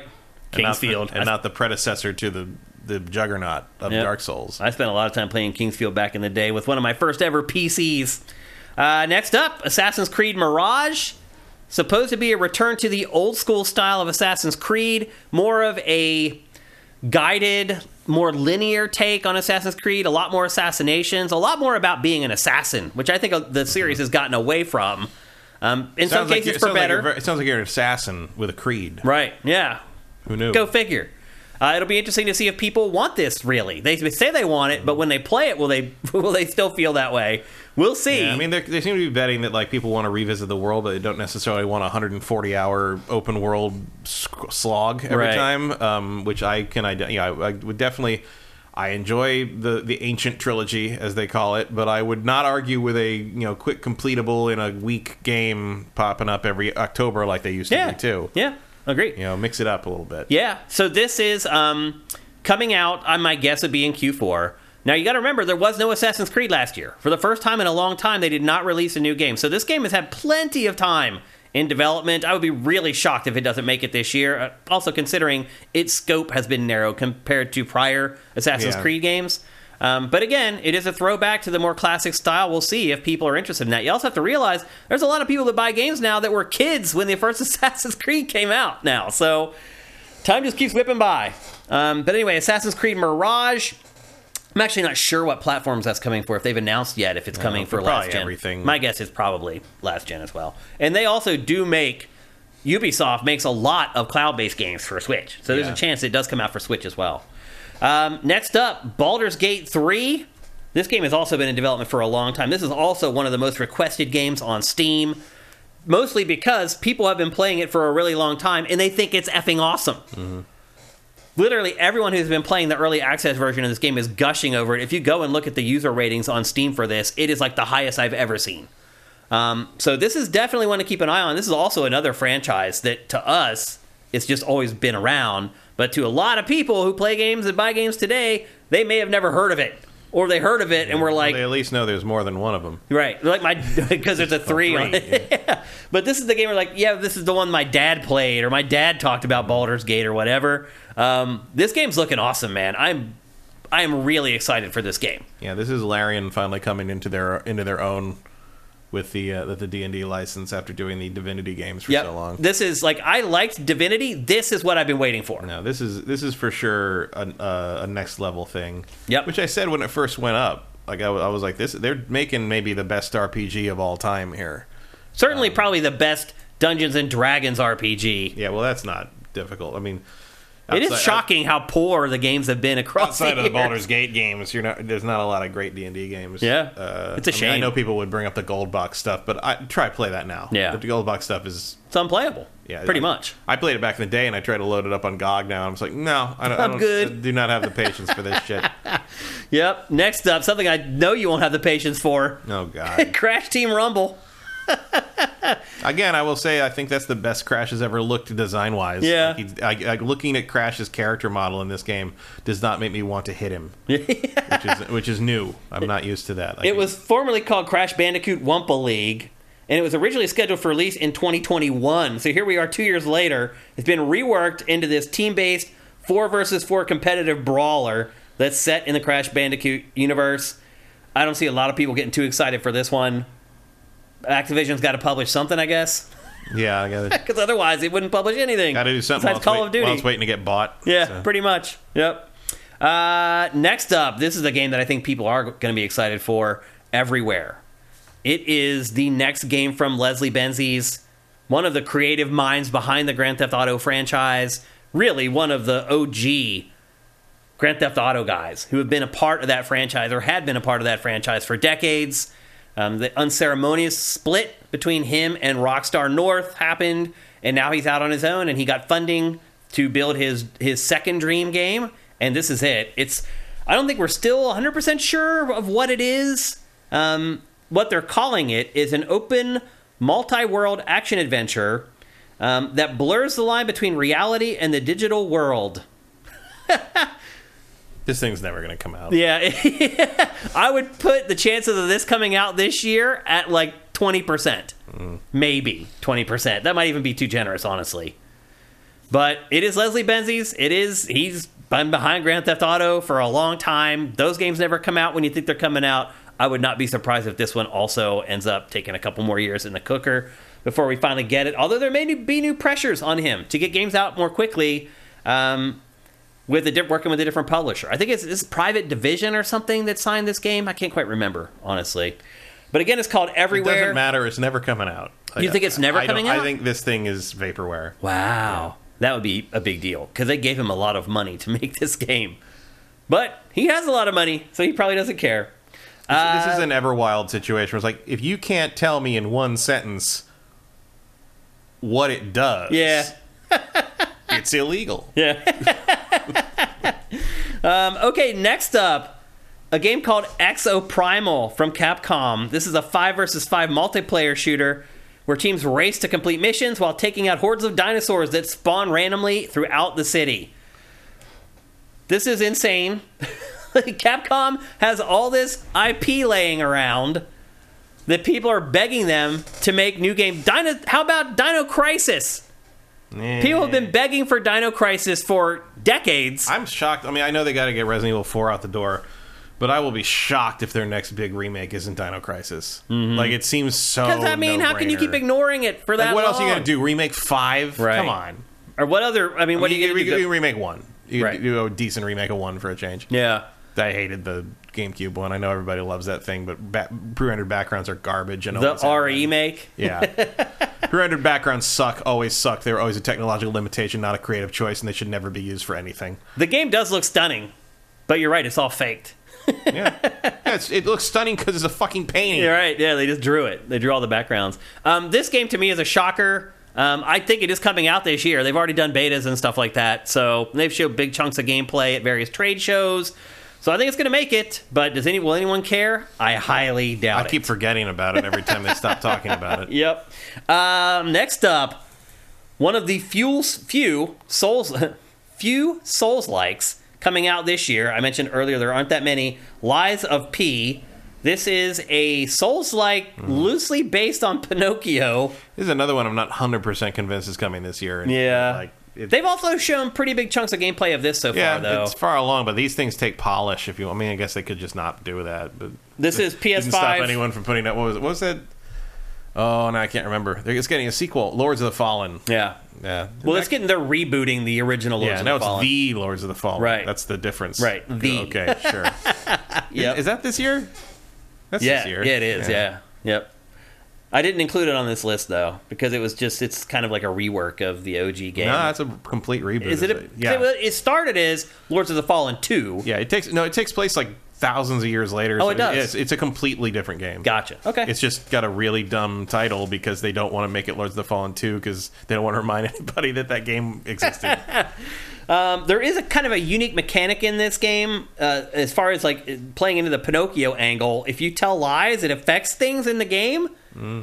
We'll see how that actually plays out. We've heard stuff like that before, and then then it ends up being a Peter Molyneux or whatever. It is coming to Game Pass day one, so you won't. If you're a subscriber, you don't have to risk your hard-earned cash to see if this new IP is something worth playing. It's to see if it's a Lies of P. But again, it's coming to PS5, Xbox Series, and PC. No hard release date yet. We'll see if it comes out. The stuff that we've seen so far leads me to believe it probably will. The other thing about the Lies of P game is it only works in text. Like trying to tell someone about that game like verbally, right? Like, wait, the Lies of what? Like no, like the letter P, like Pinocchio. Like oh, I thought that was a very different game for a second. So the art style is very strange too. It's very BioShock-ish. Well, to me, it looks like Steel Rising. A little bit. Like there's a lot of Steel Rising in the architecture and the very ornate axes and diesel punk stuff. It looks crazy. It looks cool. But we'll see if it's any good. It really does look different. Lies of P is when you say you don't have to go. That's pretty good from Texture Glitch. Next up, Payday 3, another game that's been long in development. Payday 2 has been around for, 11 years at this point? Too long. Too long. Did you like Payday? Did you ever play it? I don't like Payday. No, I don't care. It's a heist shooter. I've spent more time walking past the booth every year at E3 than I have actually playing that game. So. This is the only thing we have of this so far. Literally like a 12-second teaser. And it's supposed to come out this year. I don't believe it. They're hurting for money, too. They've had to, go to all these financiers to get money to finish this game. That all went very sideways, and they should have just kept riding Payday 2. They probably should have. This is make or break for this studio, though. It needs it to be a hit. So, development on this started 6 years ago, and it's set in New York City. And other than that, we have really no details on this at all. So, we'll see Payday 3. I'm saying 25% chance it comes out this year. Next up, Pragmata. The crazy, weird Capcom PlayStation 5 game that actually is coming to everything. It's coming to PC, PS5. Thing with the astronaut. And Xbox Series. Yeah, the game with the astronaut and the little girl. It's the best way you can describe it. I really have no clue still what this game is. A couple things have kind of snuck out. It's being described as a sci-fi game set in a dystopian near future on Earth's moon. And that's all we have, really. This game was supposed to have come out last year as well. It was delayed to this year. I wouldn't be surprised if it's delayed to 2024 either. I mean, they just haven't shown us anything. other than this 2 trailers that they put out for it. So they're going to have to pick up the pace if they really want to debut this game this year and have it be a success. But certainly one of the more unique trailers that we have on our TriCaster. Literally out of thousands of trailers that are on the TriCaster, this is one of the more interesting ones. But still, at this point, we have very little idea how it plays or really what it is. Yeah, there's some... and Capcom does have a history of sort of letting some of these projects just sort of disappear. They do. Yep. Somebody mentioned Deep Down a minute ago in chat. Yeah. There's another one. Yep. One of the weird games that just disappeared and never to be seen again. Sound Wizard says, the game I thought was being made by Kojima, and I can totally understand why you would feel that way. It looks like a Kojima game. The trailer looks like a Kojima trailer. So, but yeah, still really, we don't have much of an idea of what's going on. I don't know why. We can see through the cat. I don't know what's going on in this at all. I mean, my guess is that, something went wrong with the Earth, and they gotta leave, and... Well, this implies that this is the Earth is a simulation here. Mm-hmm. And, they're I guess they're on the moon, so that's why they're getting sucked out through the gravity. The moon drives the gravity on Earth to an extent. No, it doesn't. I thought it did with the tides and everything. Well, I mean, it has a pull on the Earth, but that has nothing to do with the gravity of the Earth. Well, it is a sci-fi game, so they can just make it up if they want to. But this looks like it's probably some kind of dome simulation of whatever. Because I'm guessing what he's looking at there is digital recreations of what the people were doing and the cat was doing when whatever cataclysm happened. When they had to leave to go to the moon. Yeah. It's an interesting game. We'll have to wait and see as we learn more. I would put this game coming out this year at 50-50. Yeah, because they pop out of the dome and now they're on the moon and the girl's fine. Whatever. It's crazy. I can definitely see why someone would think this is Kojima. It looks ridiculous enough to be. Yeah. Yep. We only got a couple left. Next up, Remnant 2. Did you play the first Remnant? Yeah, but I don't remember it. Yep. I remember I didn't like it very much. It's basically like Souls, but with more guns. Shooter, and I didn't think it worked very well. Yep. They call it an action survival shooter. Yeah. They supported the shit out of it, though. They did. They really built something with it. Yep. It pits the last remnants of humanity against the harrowing forces of evil. Visit new unseen worlds filled with deadly surprises and encounters as you join the battle to save humanity in a dynamically generated world filled with branching quest lines. I'll believe it when I see it. Mm-hmm. And every time I hear dynamically generated, when I end up playing the game, it means it all looks the same. Also, a lot of this, just like everybody who is, it's like a bunch of enemies escaped from Resident Evil games. Or they were cut from Resident Evil games because they weren't good enough. Like they're the guys who went to the audition but did not get picked. Yeah, exactly. Yep. So that's Remnant 2. That's coming to PC, PS5, and Xbox Series. Are you starting to get the change here? Yeah. All these games are coming mostly to just next gen.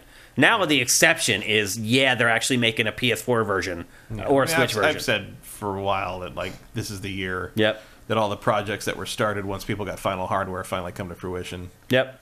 Next up, a game I am really excited for, a game called Slitterhead, which this game just looks bizarre in all the best ways, I would add. I don't think we know a lot about how this game plays either, honestly. No. We don't know anything about this, really. Yeah. With this trailer is really all we have. They did do one interview after this trailer debuted, but they didn't really give up anything. So there's going to be... I would also put the chances of this game coming out this year at pretty slim. Yeah, I don't think this is this year.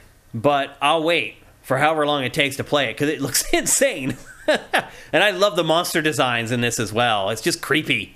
We need more games like this, I would argue.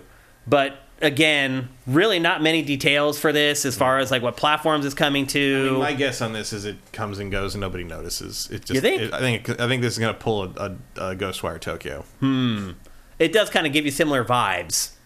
But there you go. Akira Yamaoka is doing the music for it from Silent Hill fame.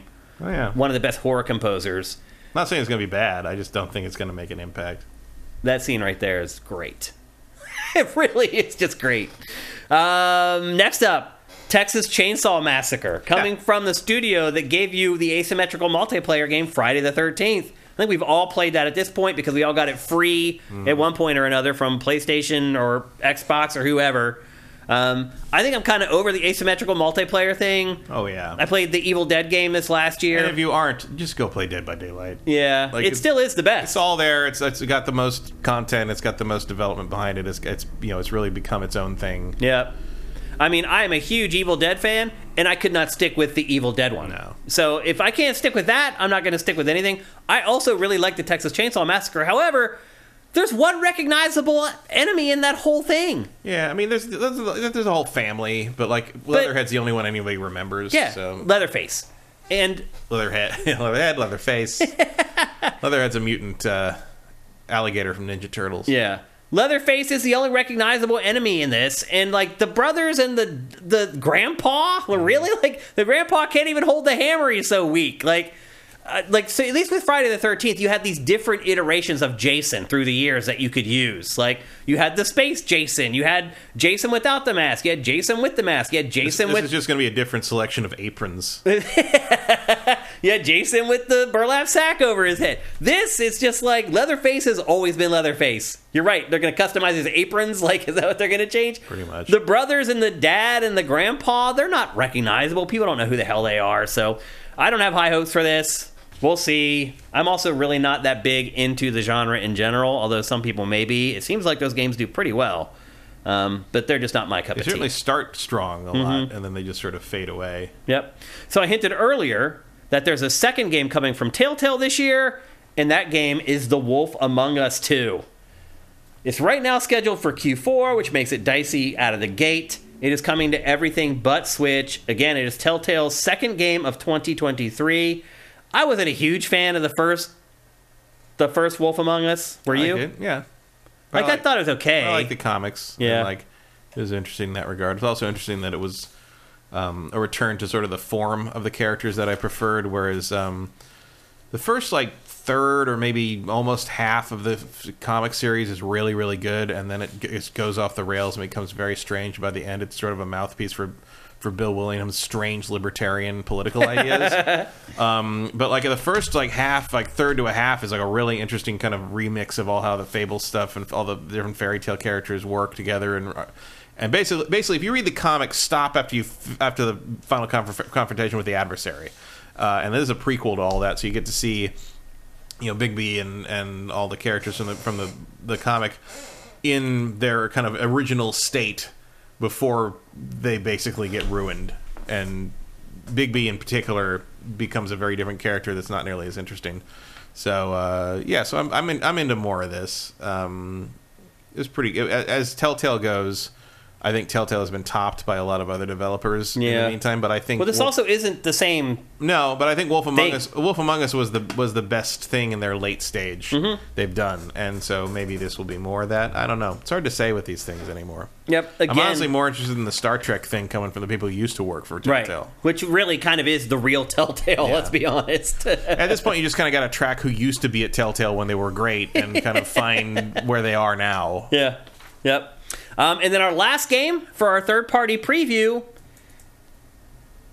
is Warhammer 40k Space Marine 2, one of the games that Matt drafted for his fantasy team this year. It is a sequel to the third-person shooter from 2011. It's hard to believe it's that long ago, which was a surprise hit back when it came out.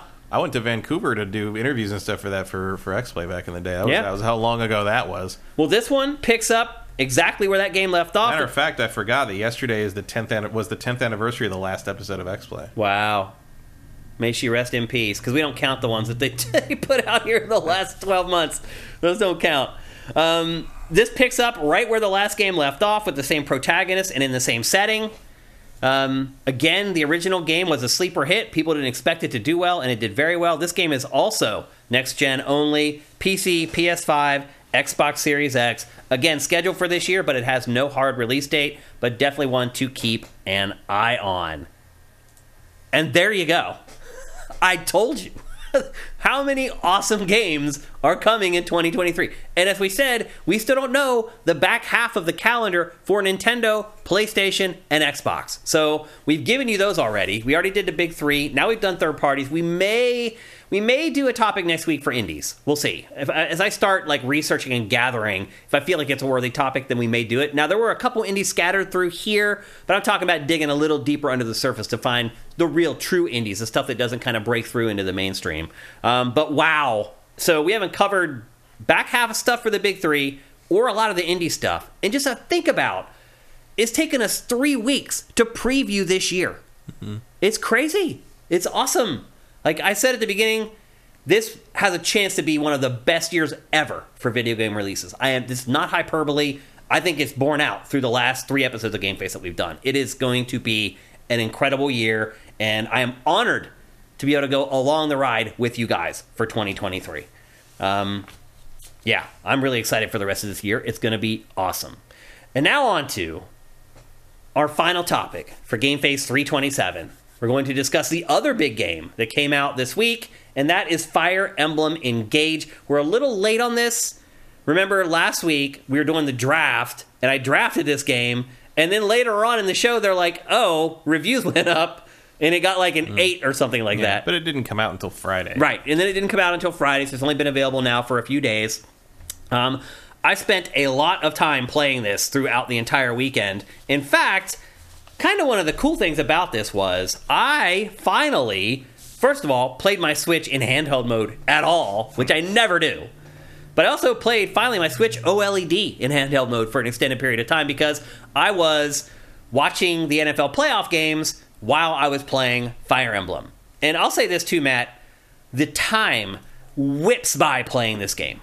And that's the case with all Fire Emblems. Like, literally, the game would kick off, and I just have the game on as like background noise while I played Fire Emblem. I could not believe when the fourth quarter started. I was like, what?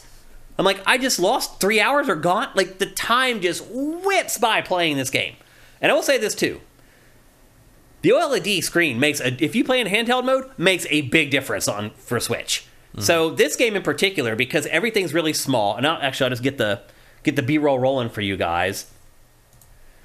The stuff is so small in this game when you're on the battlefield. There's little icons that you need to see on each unit to know whether they use a sword, or they use an axe, or they use a pole weapon. And why that's important is because the whole game is built on a rock, paper, scissors idea where, sword trumps axe, axe trumps pole, pole trumps sword, and that completes sort of the circle, so to speak. So you need to see what type the enemy is, whether he carries a sword, or he carries an axe, or he carries a pole. And the icon, even on a TV, is so puny. But on the Switch OLED screen, you can see it clear as day. And that keeps you from having to move the cursor on top of each enemy to see what weapon that they use. So, the screen made a big difference in the actual gameplay for me in playing this game. A lot of people may think it's still too early for this game after having played Fire Emblem Three Houses, because I think I sunk, probably 60 hours into that game when it was all said and done. It was just a beast. And kind of in the same vein as Diablo, usually Fire Emblem games come out with a cadence where it works. Where it's like, okay, I played that game, I'm not going to have to play another Fire Emblem for another 5 or 6 years. Well, this one's come in with like 3 years to go, and I didn't know if I'd be motivated to play it still. And I was. As soon as I got through like the initial stages of it and the plot was set up, off I went, and I was hooked to it just like every other Fire Emblem with the whole just one more turn credo. In fact, the wife was having to pull me away to go to dinner on both Saturday and Sunday nights, and I was like, one more turn. I literally said it to her, just one more turn. Because these battles last forever, and one thing I'll say about this in general, like a lot of times I say turn-based games are great for handheld or whatever, and they are. But if you stop this game mid-battle and like put your Switch to sleep and then come back and try to remember what you were doing, like what your strategy was and how you were going to line these units up to take on these other units at the enemy, forget it.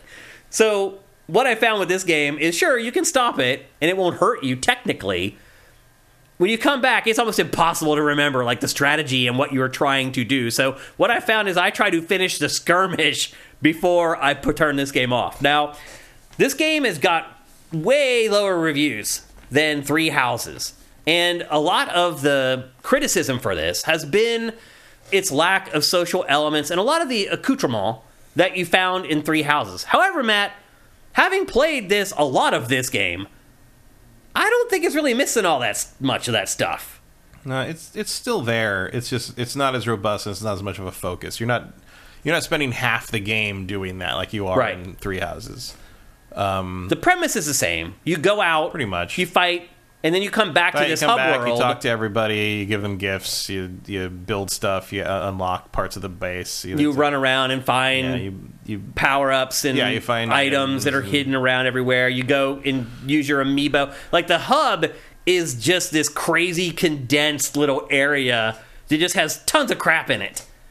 But I don't think that I'm missing all that much from Three Houses. Like, you can still give people gifts and build the relationships with them, and then when you go out on the battlefield, you have those synergies with them. So if they're next to that character and they have a synergy, they will do like a team-up attack, or they will give boosts or buffs to the other characters that are like located next to them. Yeah, I think that's really the difference that they're talking is like the bonuses for engaging in the social interactions are gameplay related. Yeah. And in Three Houses, the gameplay is gameplay related, but also you get rewarded with like cutscenes and story content, and people are missing that because there's no romance. Right.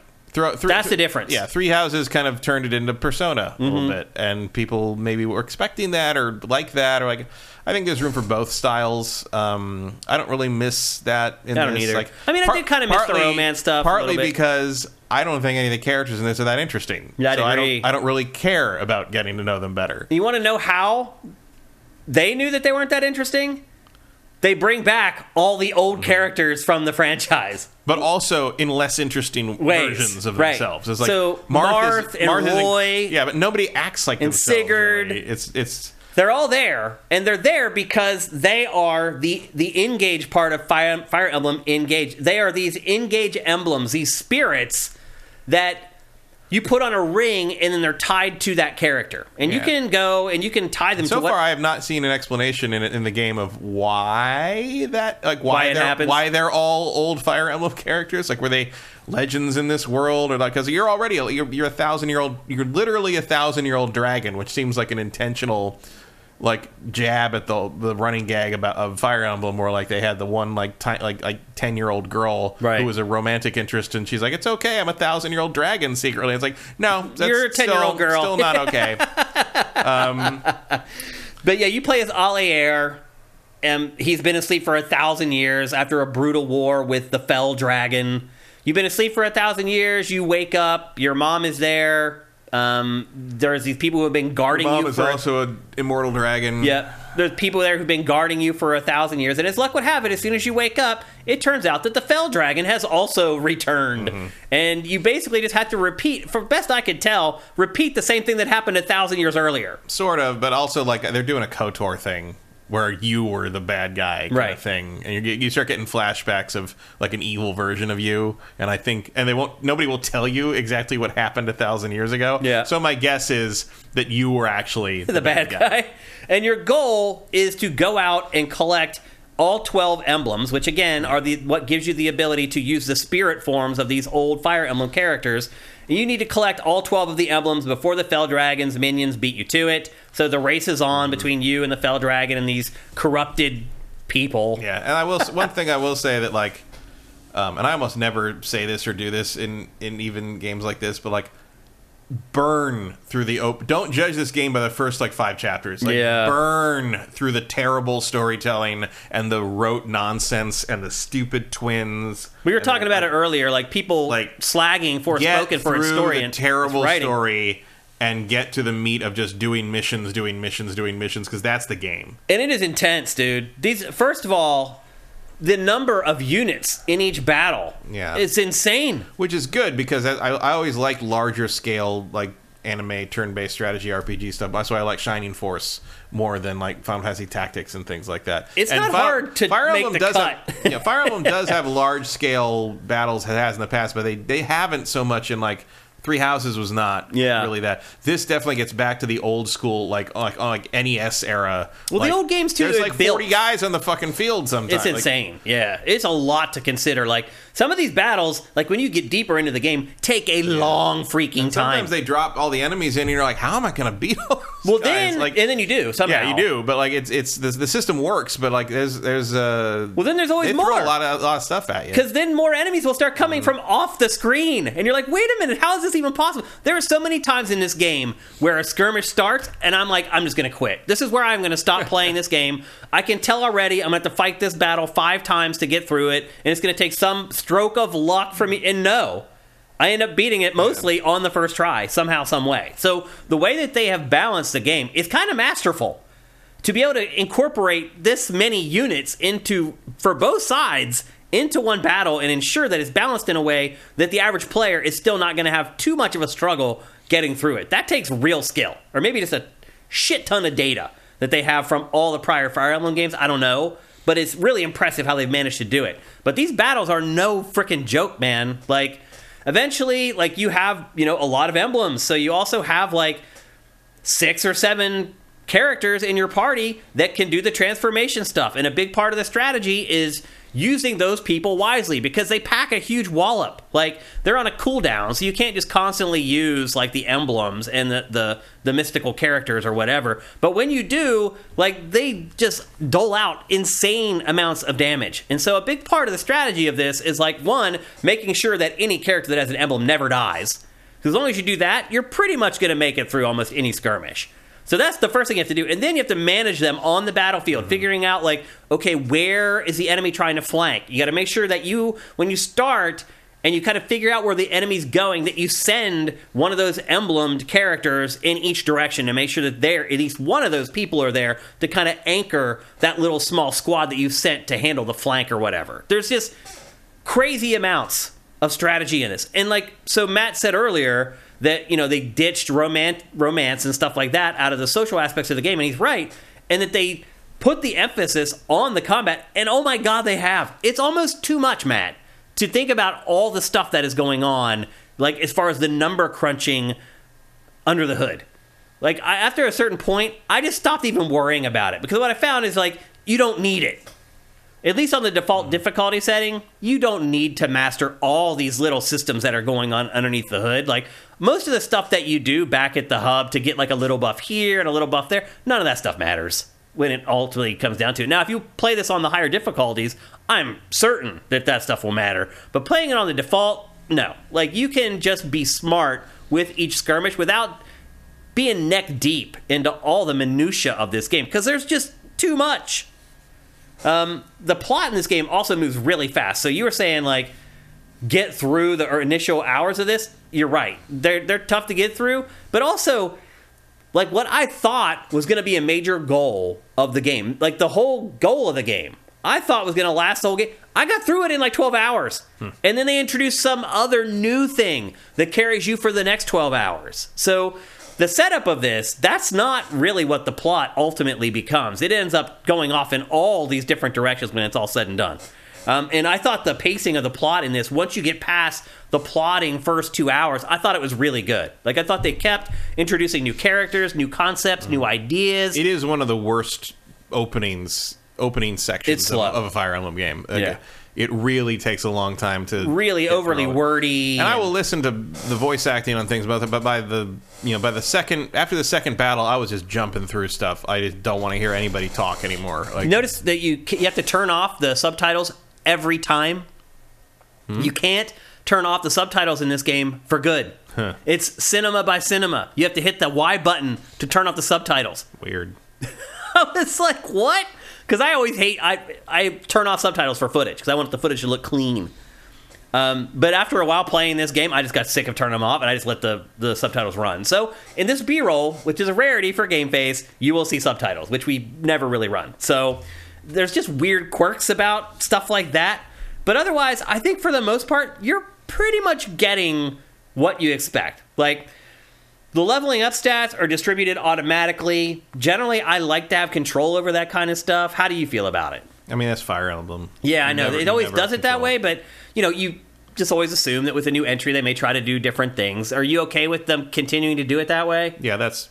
If it's going to be turn-based, then as much as... I mean, even when it's not, like, the Musou game does the same thing. That's Fire Emblem. Like, You have an algorithm, not choices. Now, you do manually change your equipment, your loadout, your class, your bonds, and like your skill sets and stuff like that. So you do have some agency over the characters. Like, I've never had a problem getting through a Fire Emblem game because my level ups were bad. I mean, there are people who micromanage that, save before levels, restart a battle if their level comes up and it doesn't give them a good level up thing, because I don't have time for that. Yeah, like, it's fine. It doesn't matter. Like, you're gonna be. It's incremental to the point that you're fine. Yep.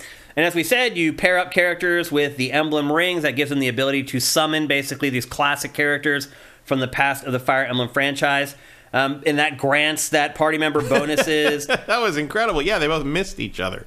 What? That in the footage, your queen, the mother, and the big knight guy both missed each other. Oh. And then the character's like, "That was amazing. I've never seen anything like that." And I'm like, "Yeah, I've never seen two people miss each other in Fire Emblem either. That was impressive." And mine, it didn't do that.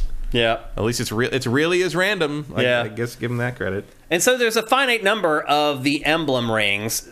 So the game also gives you the ability to go into this room and basically forge your own rings for characters that you don't give the rings to. And you can also install those same rings on the people who do have the emblem rings, so they get to double the buffs, but then the other characters still have some buffs underneath the hood.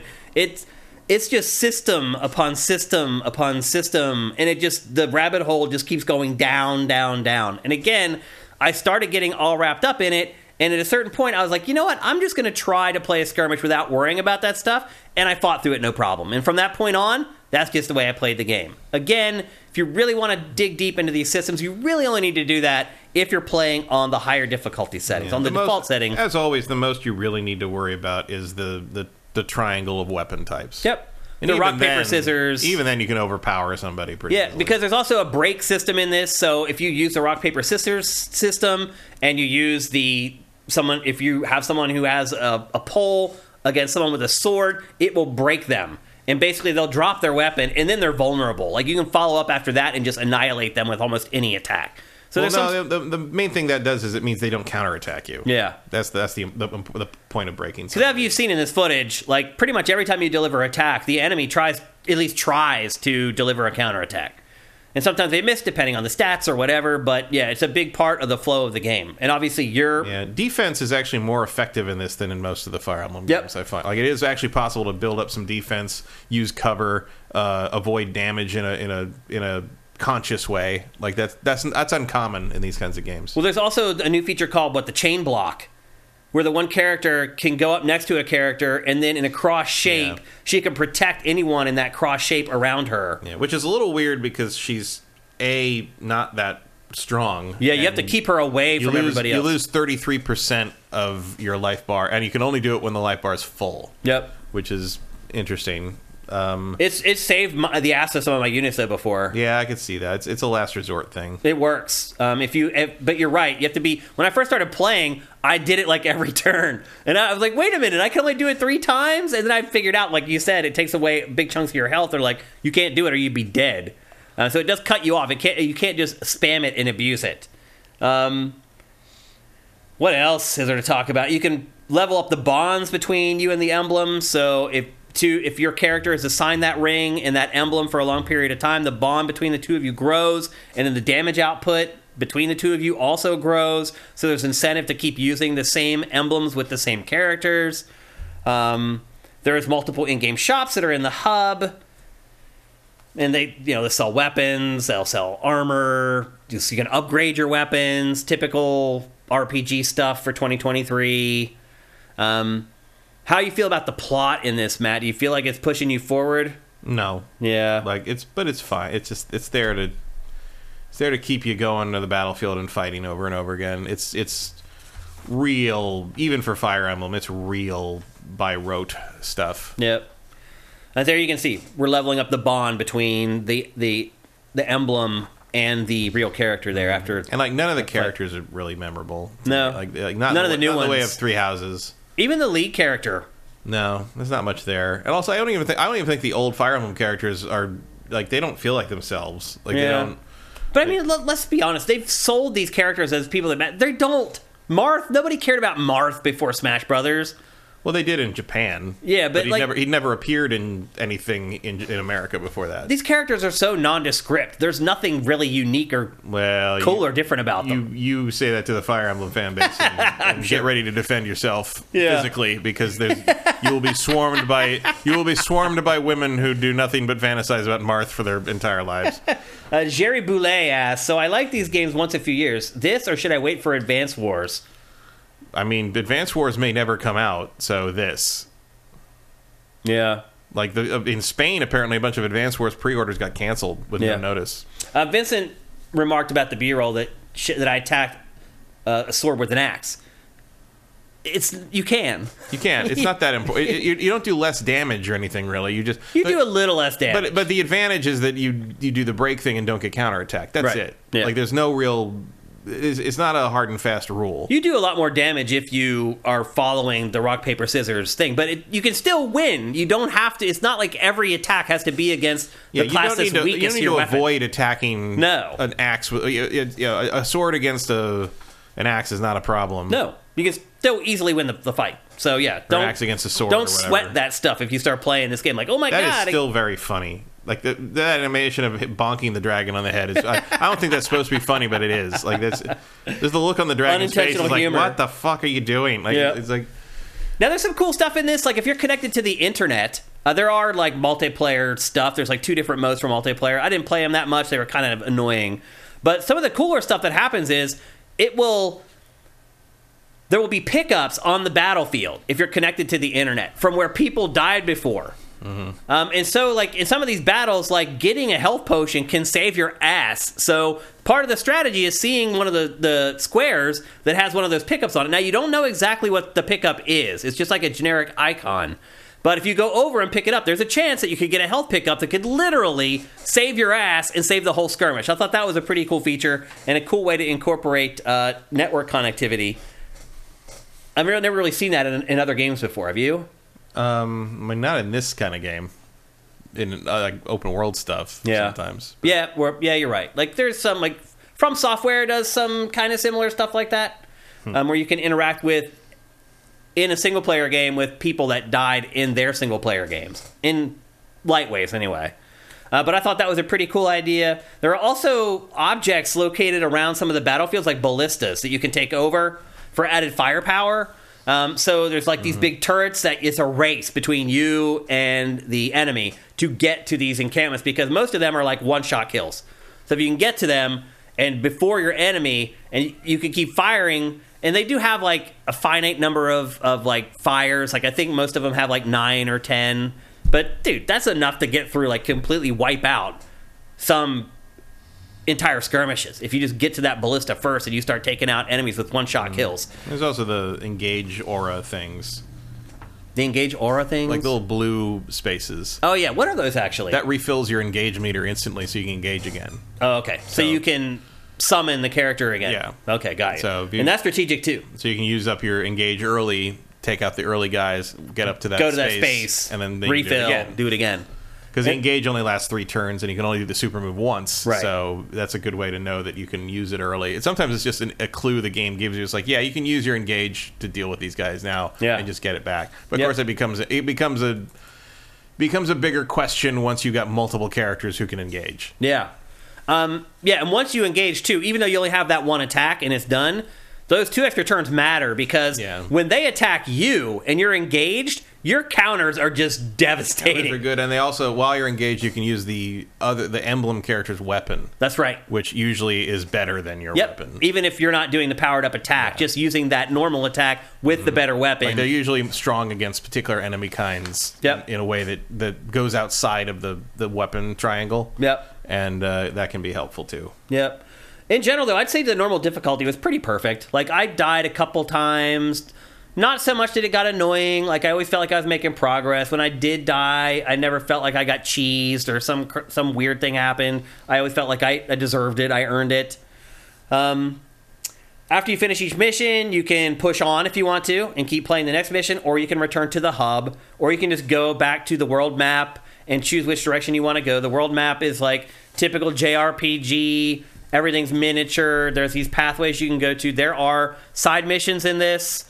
And another thing that happens too is as you make progress through the world map, like side missions will reappear on the old missions that you've already completed. So you can go back and kind of replay the missions that you've already beat with a new sort of scenario, but the same setting.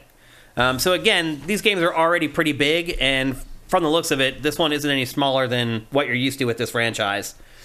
Also, if anyone is planning on being a melee warrior, don't have that hairstyle. don't have hair in your face when you're trying to fight people. Well, notice he's got two-tone hair. He also has two-tone eyes. So he has one blue eye and like one red eye that matches his hair, because one side's blue and one side's red. And I think there's some significance to that. Like, I think only the dragon people or whatever have that. What else? Yeah, I guess I agree with you. I think the characters are pretty crap. Like, I really didn't resonate with any of them. Again, even the main character in the game, which is pretty bad. And you can choose to play a male version or a female version. You can rename it if you want, but I just left the default name as Allier for my character. There are some mini games. I leave the default name for Fire Emblem almost always. Yeah. There are some mini games in the hub world, but it's not worth it. Like, there's like a workout thing you can do where you do push-ups and stuff, and like all you get is like a buff that lasts for your next battle, and that's it. Like, I found a lot of the stuff in the hub world to be frivolous and not worth messing around with ultimately. Like, you can find cats and other animals out in the world when you're on missions, and then you come back to the hub world and there's this like barn where you can go and you can like make the cats and the other animals like a part of your hub. Like, but you can't pet the cats. Yeah, it's very all of it just feels frivolous. Most of the stuff in the home world felt frivolous and pointless to me. That's what you want me to pay for DLC. I'll pay for Pet the Cat DLC. There's cats everywhere and I can't fucking interact with them. Why are they there? Why are you doing? What are you doing? Yep. And there's other stuff. Forspoken knew that. Yeah. Forspoken knew we wanted to pet the cats. It did, yep. And there's other stuff you can do in the hub. You can forge the rings. There's like a little amiibo gazebo there where you can bring in your amiibo. As I said, you can adopt the pets that you found out on the battlefield. There's all kinds of little stuff like that, but none of it feels significant. Emperor Dread does note that the color is probably a reference to the Switch controllers. Oh, that could be. Maybe.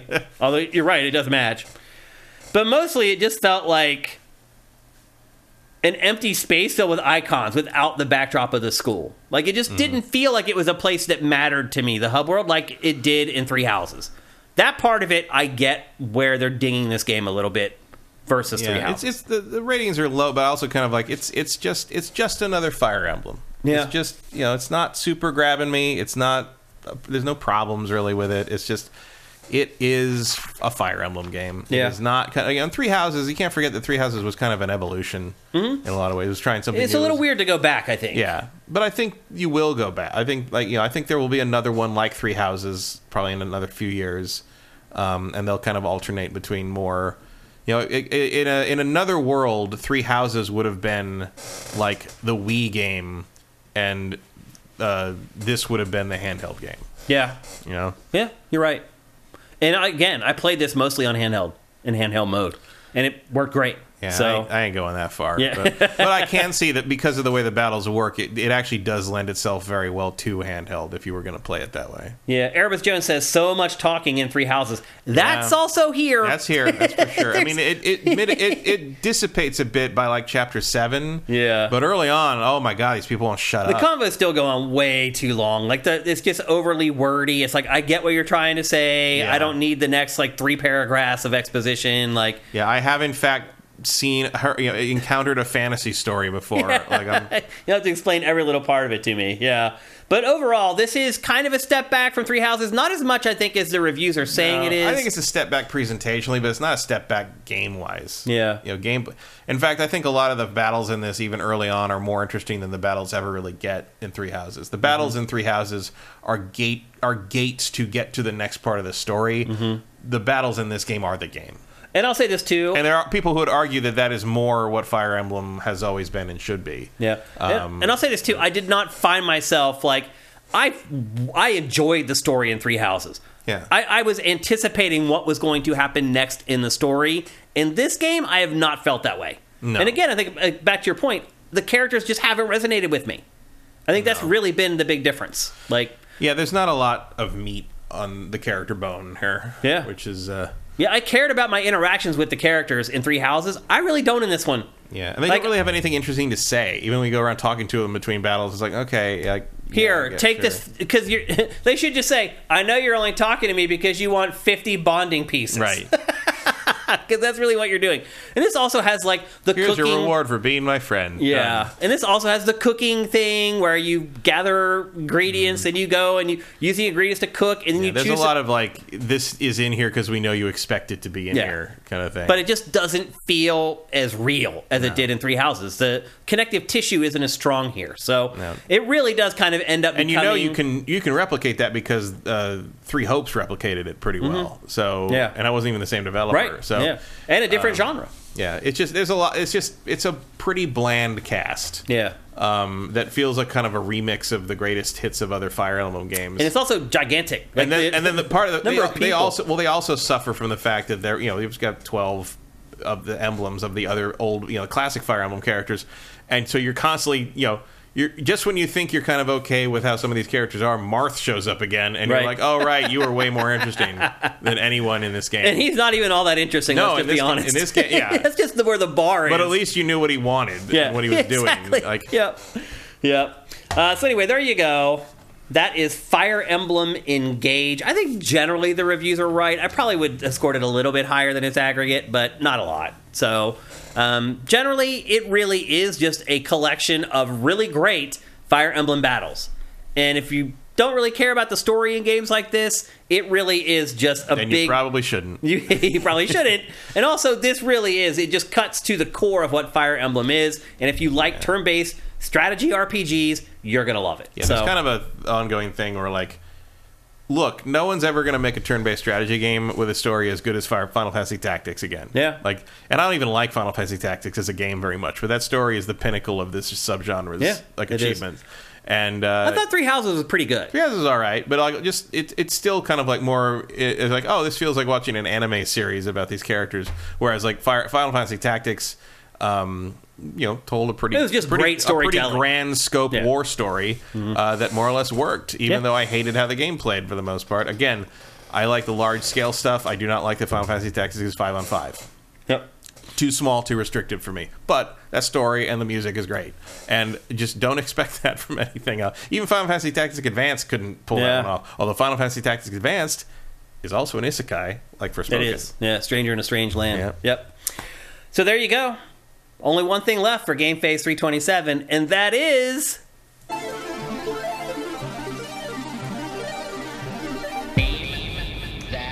That's right. It's time for Name That Game, a fun little game we play at the end of every episode of GameFace. If you're new, it's very simple. I show you a series of screenshots, and you try to guess the name of the game. It's very simple. You're trying to beat Matt Kyle, who's very good at this sort of thing, but you guys win all ties. So if he guesses the name of the game, and I look over... and the name of the game pops up in chat instantaneously or even a beat or two later, you guys will still get the win. A couple things to keep in mind. If you've won the first 3 weeks of the year, you do not play. Once you win Name That Game, you are on the bench for the rest of the year. So if you've already won, do not play. Another thing is, do not spam the chat with game titles. We put the chat into slow mode, which means you get one guess every 60 seconds. So don't just start typing in random game titles. You're going to type in one, and you have to sit and wait 60 seconds before you can guess again. And by that time, you're probably going to lose. Let's just be honest, because these games tend to go pretty quickly. If you win, you get a free game as well. And it doesn't matter whether you're a patron or you just showed up randomly on Twitch because you saw that we finally got promoted on the homepage. God forbid that would ever happen. Wouldn't that be awesome?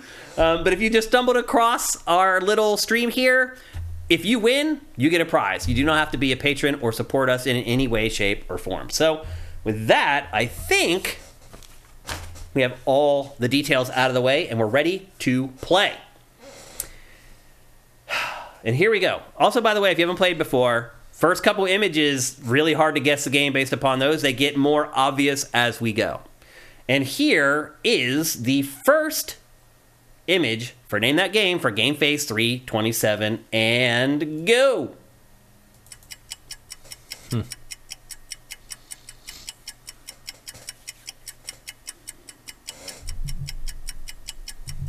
People who have never played this before are probably like, how could anybody ever get it from that image? And people will. Good. Witcher 3, no. Far Cry 4, no. Dark Souls, no.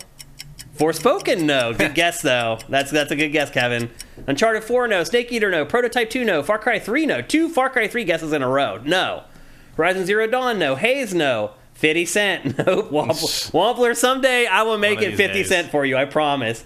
Zet Saber Juno, Turok on Xbox 360, no. Nier Automata, no. Portal 2, no. Red Dead 2, no. Alan Wake, no. Final Fantasy 15, no. Are there any games left for you guys to guess at this point? No. Anything else with ferns in it? Okay, I think you've exhausted your guesses. Here comes image number... One more for Crisis. Crisis, no. That's a good guess, though. Image number 2. Here we go.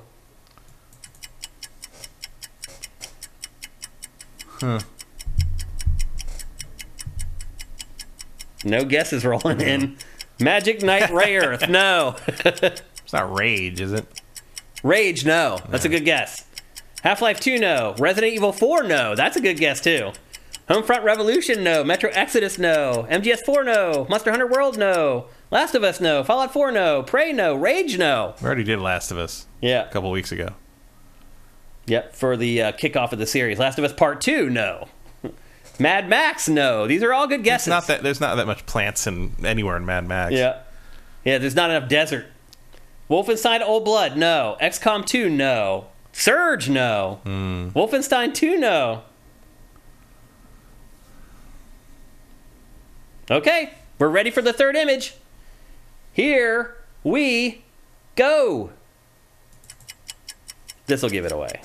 Yeah, what is that? Kind of looks like Dying Light. Wolfenstein 2, no. Are you guessing? So it looked like Dying Light, but... Or Dying Light 2.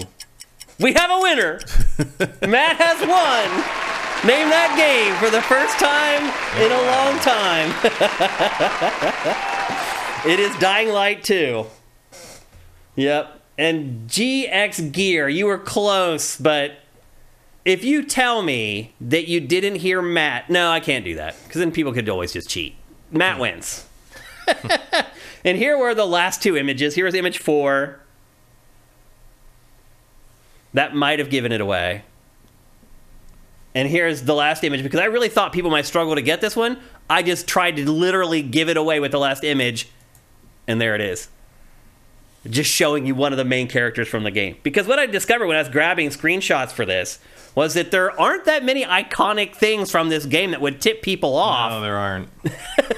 So at the end, I'm like, you know what? I mean, I knew that bridge was Dying Light, but I didn't know which one it was at first. Yeah. It felt like Dying Light. I guess it's too red to be the first one. Yeah. The first one's a more washed out color palette. Yep. It said Matt won with Shenmue last December. Yeah. Yeah. Thing is, Matt is not on slow-mo. That's a good point, Jerry Boulay. That's a good point. But you guys can all feed off. But I also don't sit here saying game titles the whole time. Yeah, exactly. So. Yeah.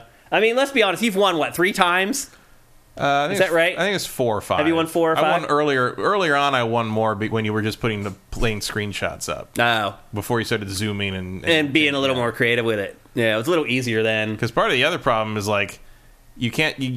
including part of the UI is always going to give something away. I try to never include the UI, like, ever. But you're right. The old screenshots I was using, the UI would just give it away almost every time.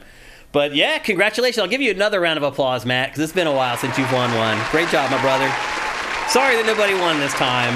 But Matt's got to win every once in a while. Otherwise, there's no tension, right? We can't just let you guys win every time. So congratulations. And unfortunately, we don't have time for a Q&A today. So we'll have to wait till next week. I think next week's episode won't be butting up against our time like the last couple have, because these last 2 episodes have just been loaded with stuff. Last week we did GameFace and our fantasy draft, and this week we had the third-party preview that was just gigantic. So next week we'll be able to do our Q&A. I do apologize if any of you guys had any really interesting questions queued up that you wanted me to answer. Here's one we'll answer. Kevin Rafa, by Fire Emblem or Forspoken? Oh. I mean, they're such different games. Very different. I mean, whichever one you're more interested in. Yeah, honestly. I would say that, but I would say this: I enjoyed Forspoken more than Fire Emblem. But if I were reviewing the 2 games, I would give Fire Emblem the higher score, not by much, but a little bit. But I enjoyed playing Forspoken more than Fire Emblem. Yeah, I do think so did I. I think Fire Emblem is doing what it's trying to do better than Forspoken does. But I think Forspoken is trying a higher degree of difficulty here. Yep. So that's it for GameFace 327. Thanks to everybody on the chat. Now, again, I see all the questions rolling in here now. All Super Bowl picks. Eric, I picked my Super Bowl picks like 3 weeks ago. I picked 49ers versus Chiefs in a Super Bowl. And so far, I'm still in good shape there. We'll see how it goes. But anyway, thanks to everybody who showed up in the chat. I'm really sorry that we couldn't answer all your questions. You guys are putting a bunch in there right now. I totally see them, but we're just out of time. Derek D111, thank you for Twitch Prime. I appreciate that, brother.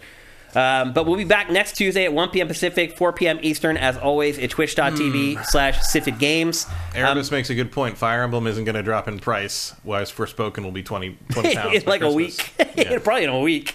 We'll see how it goes. Look, if you're watching the show on YouTube and you can't afford to support us, help us with Twitch Prime. In fact, everybody watching this, no matter who you are, help us with Twitch Prime.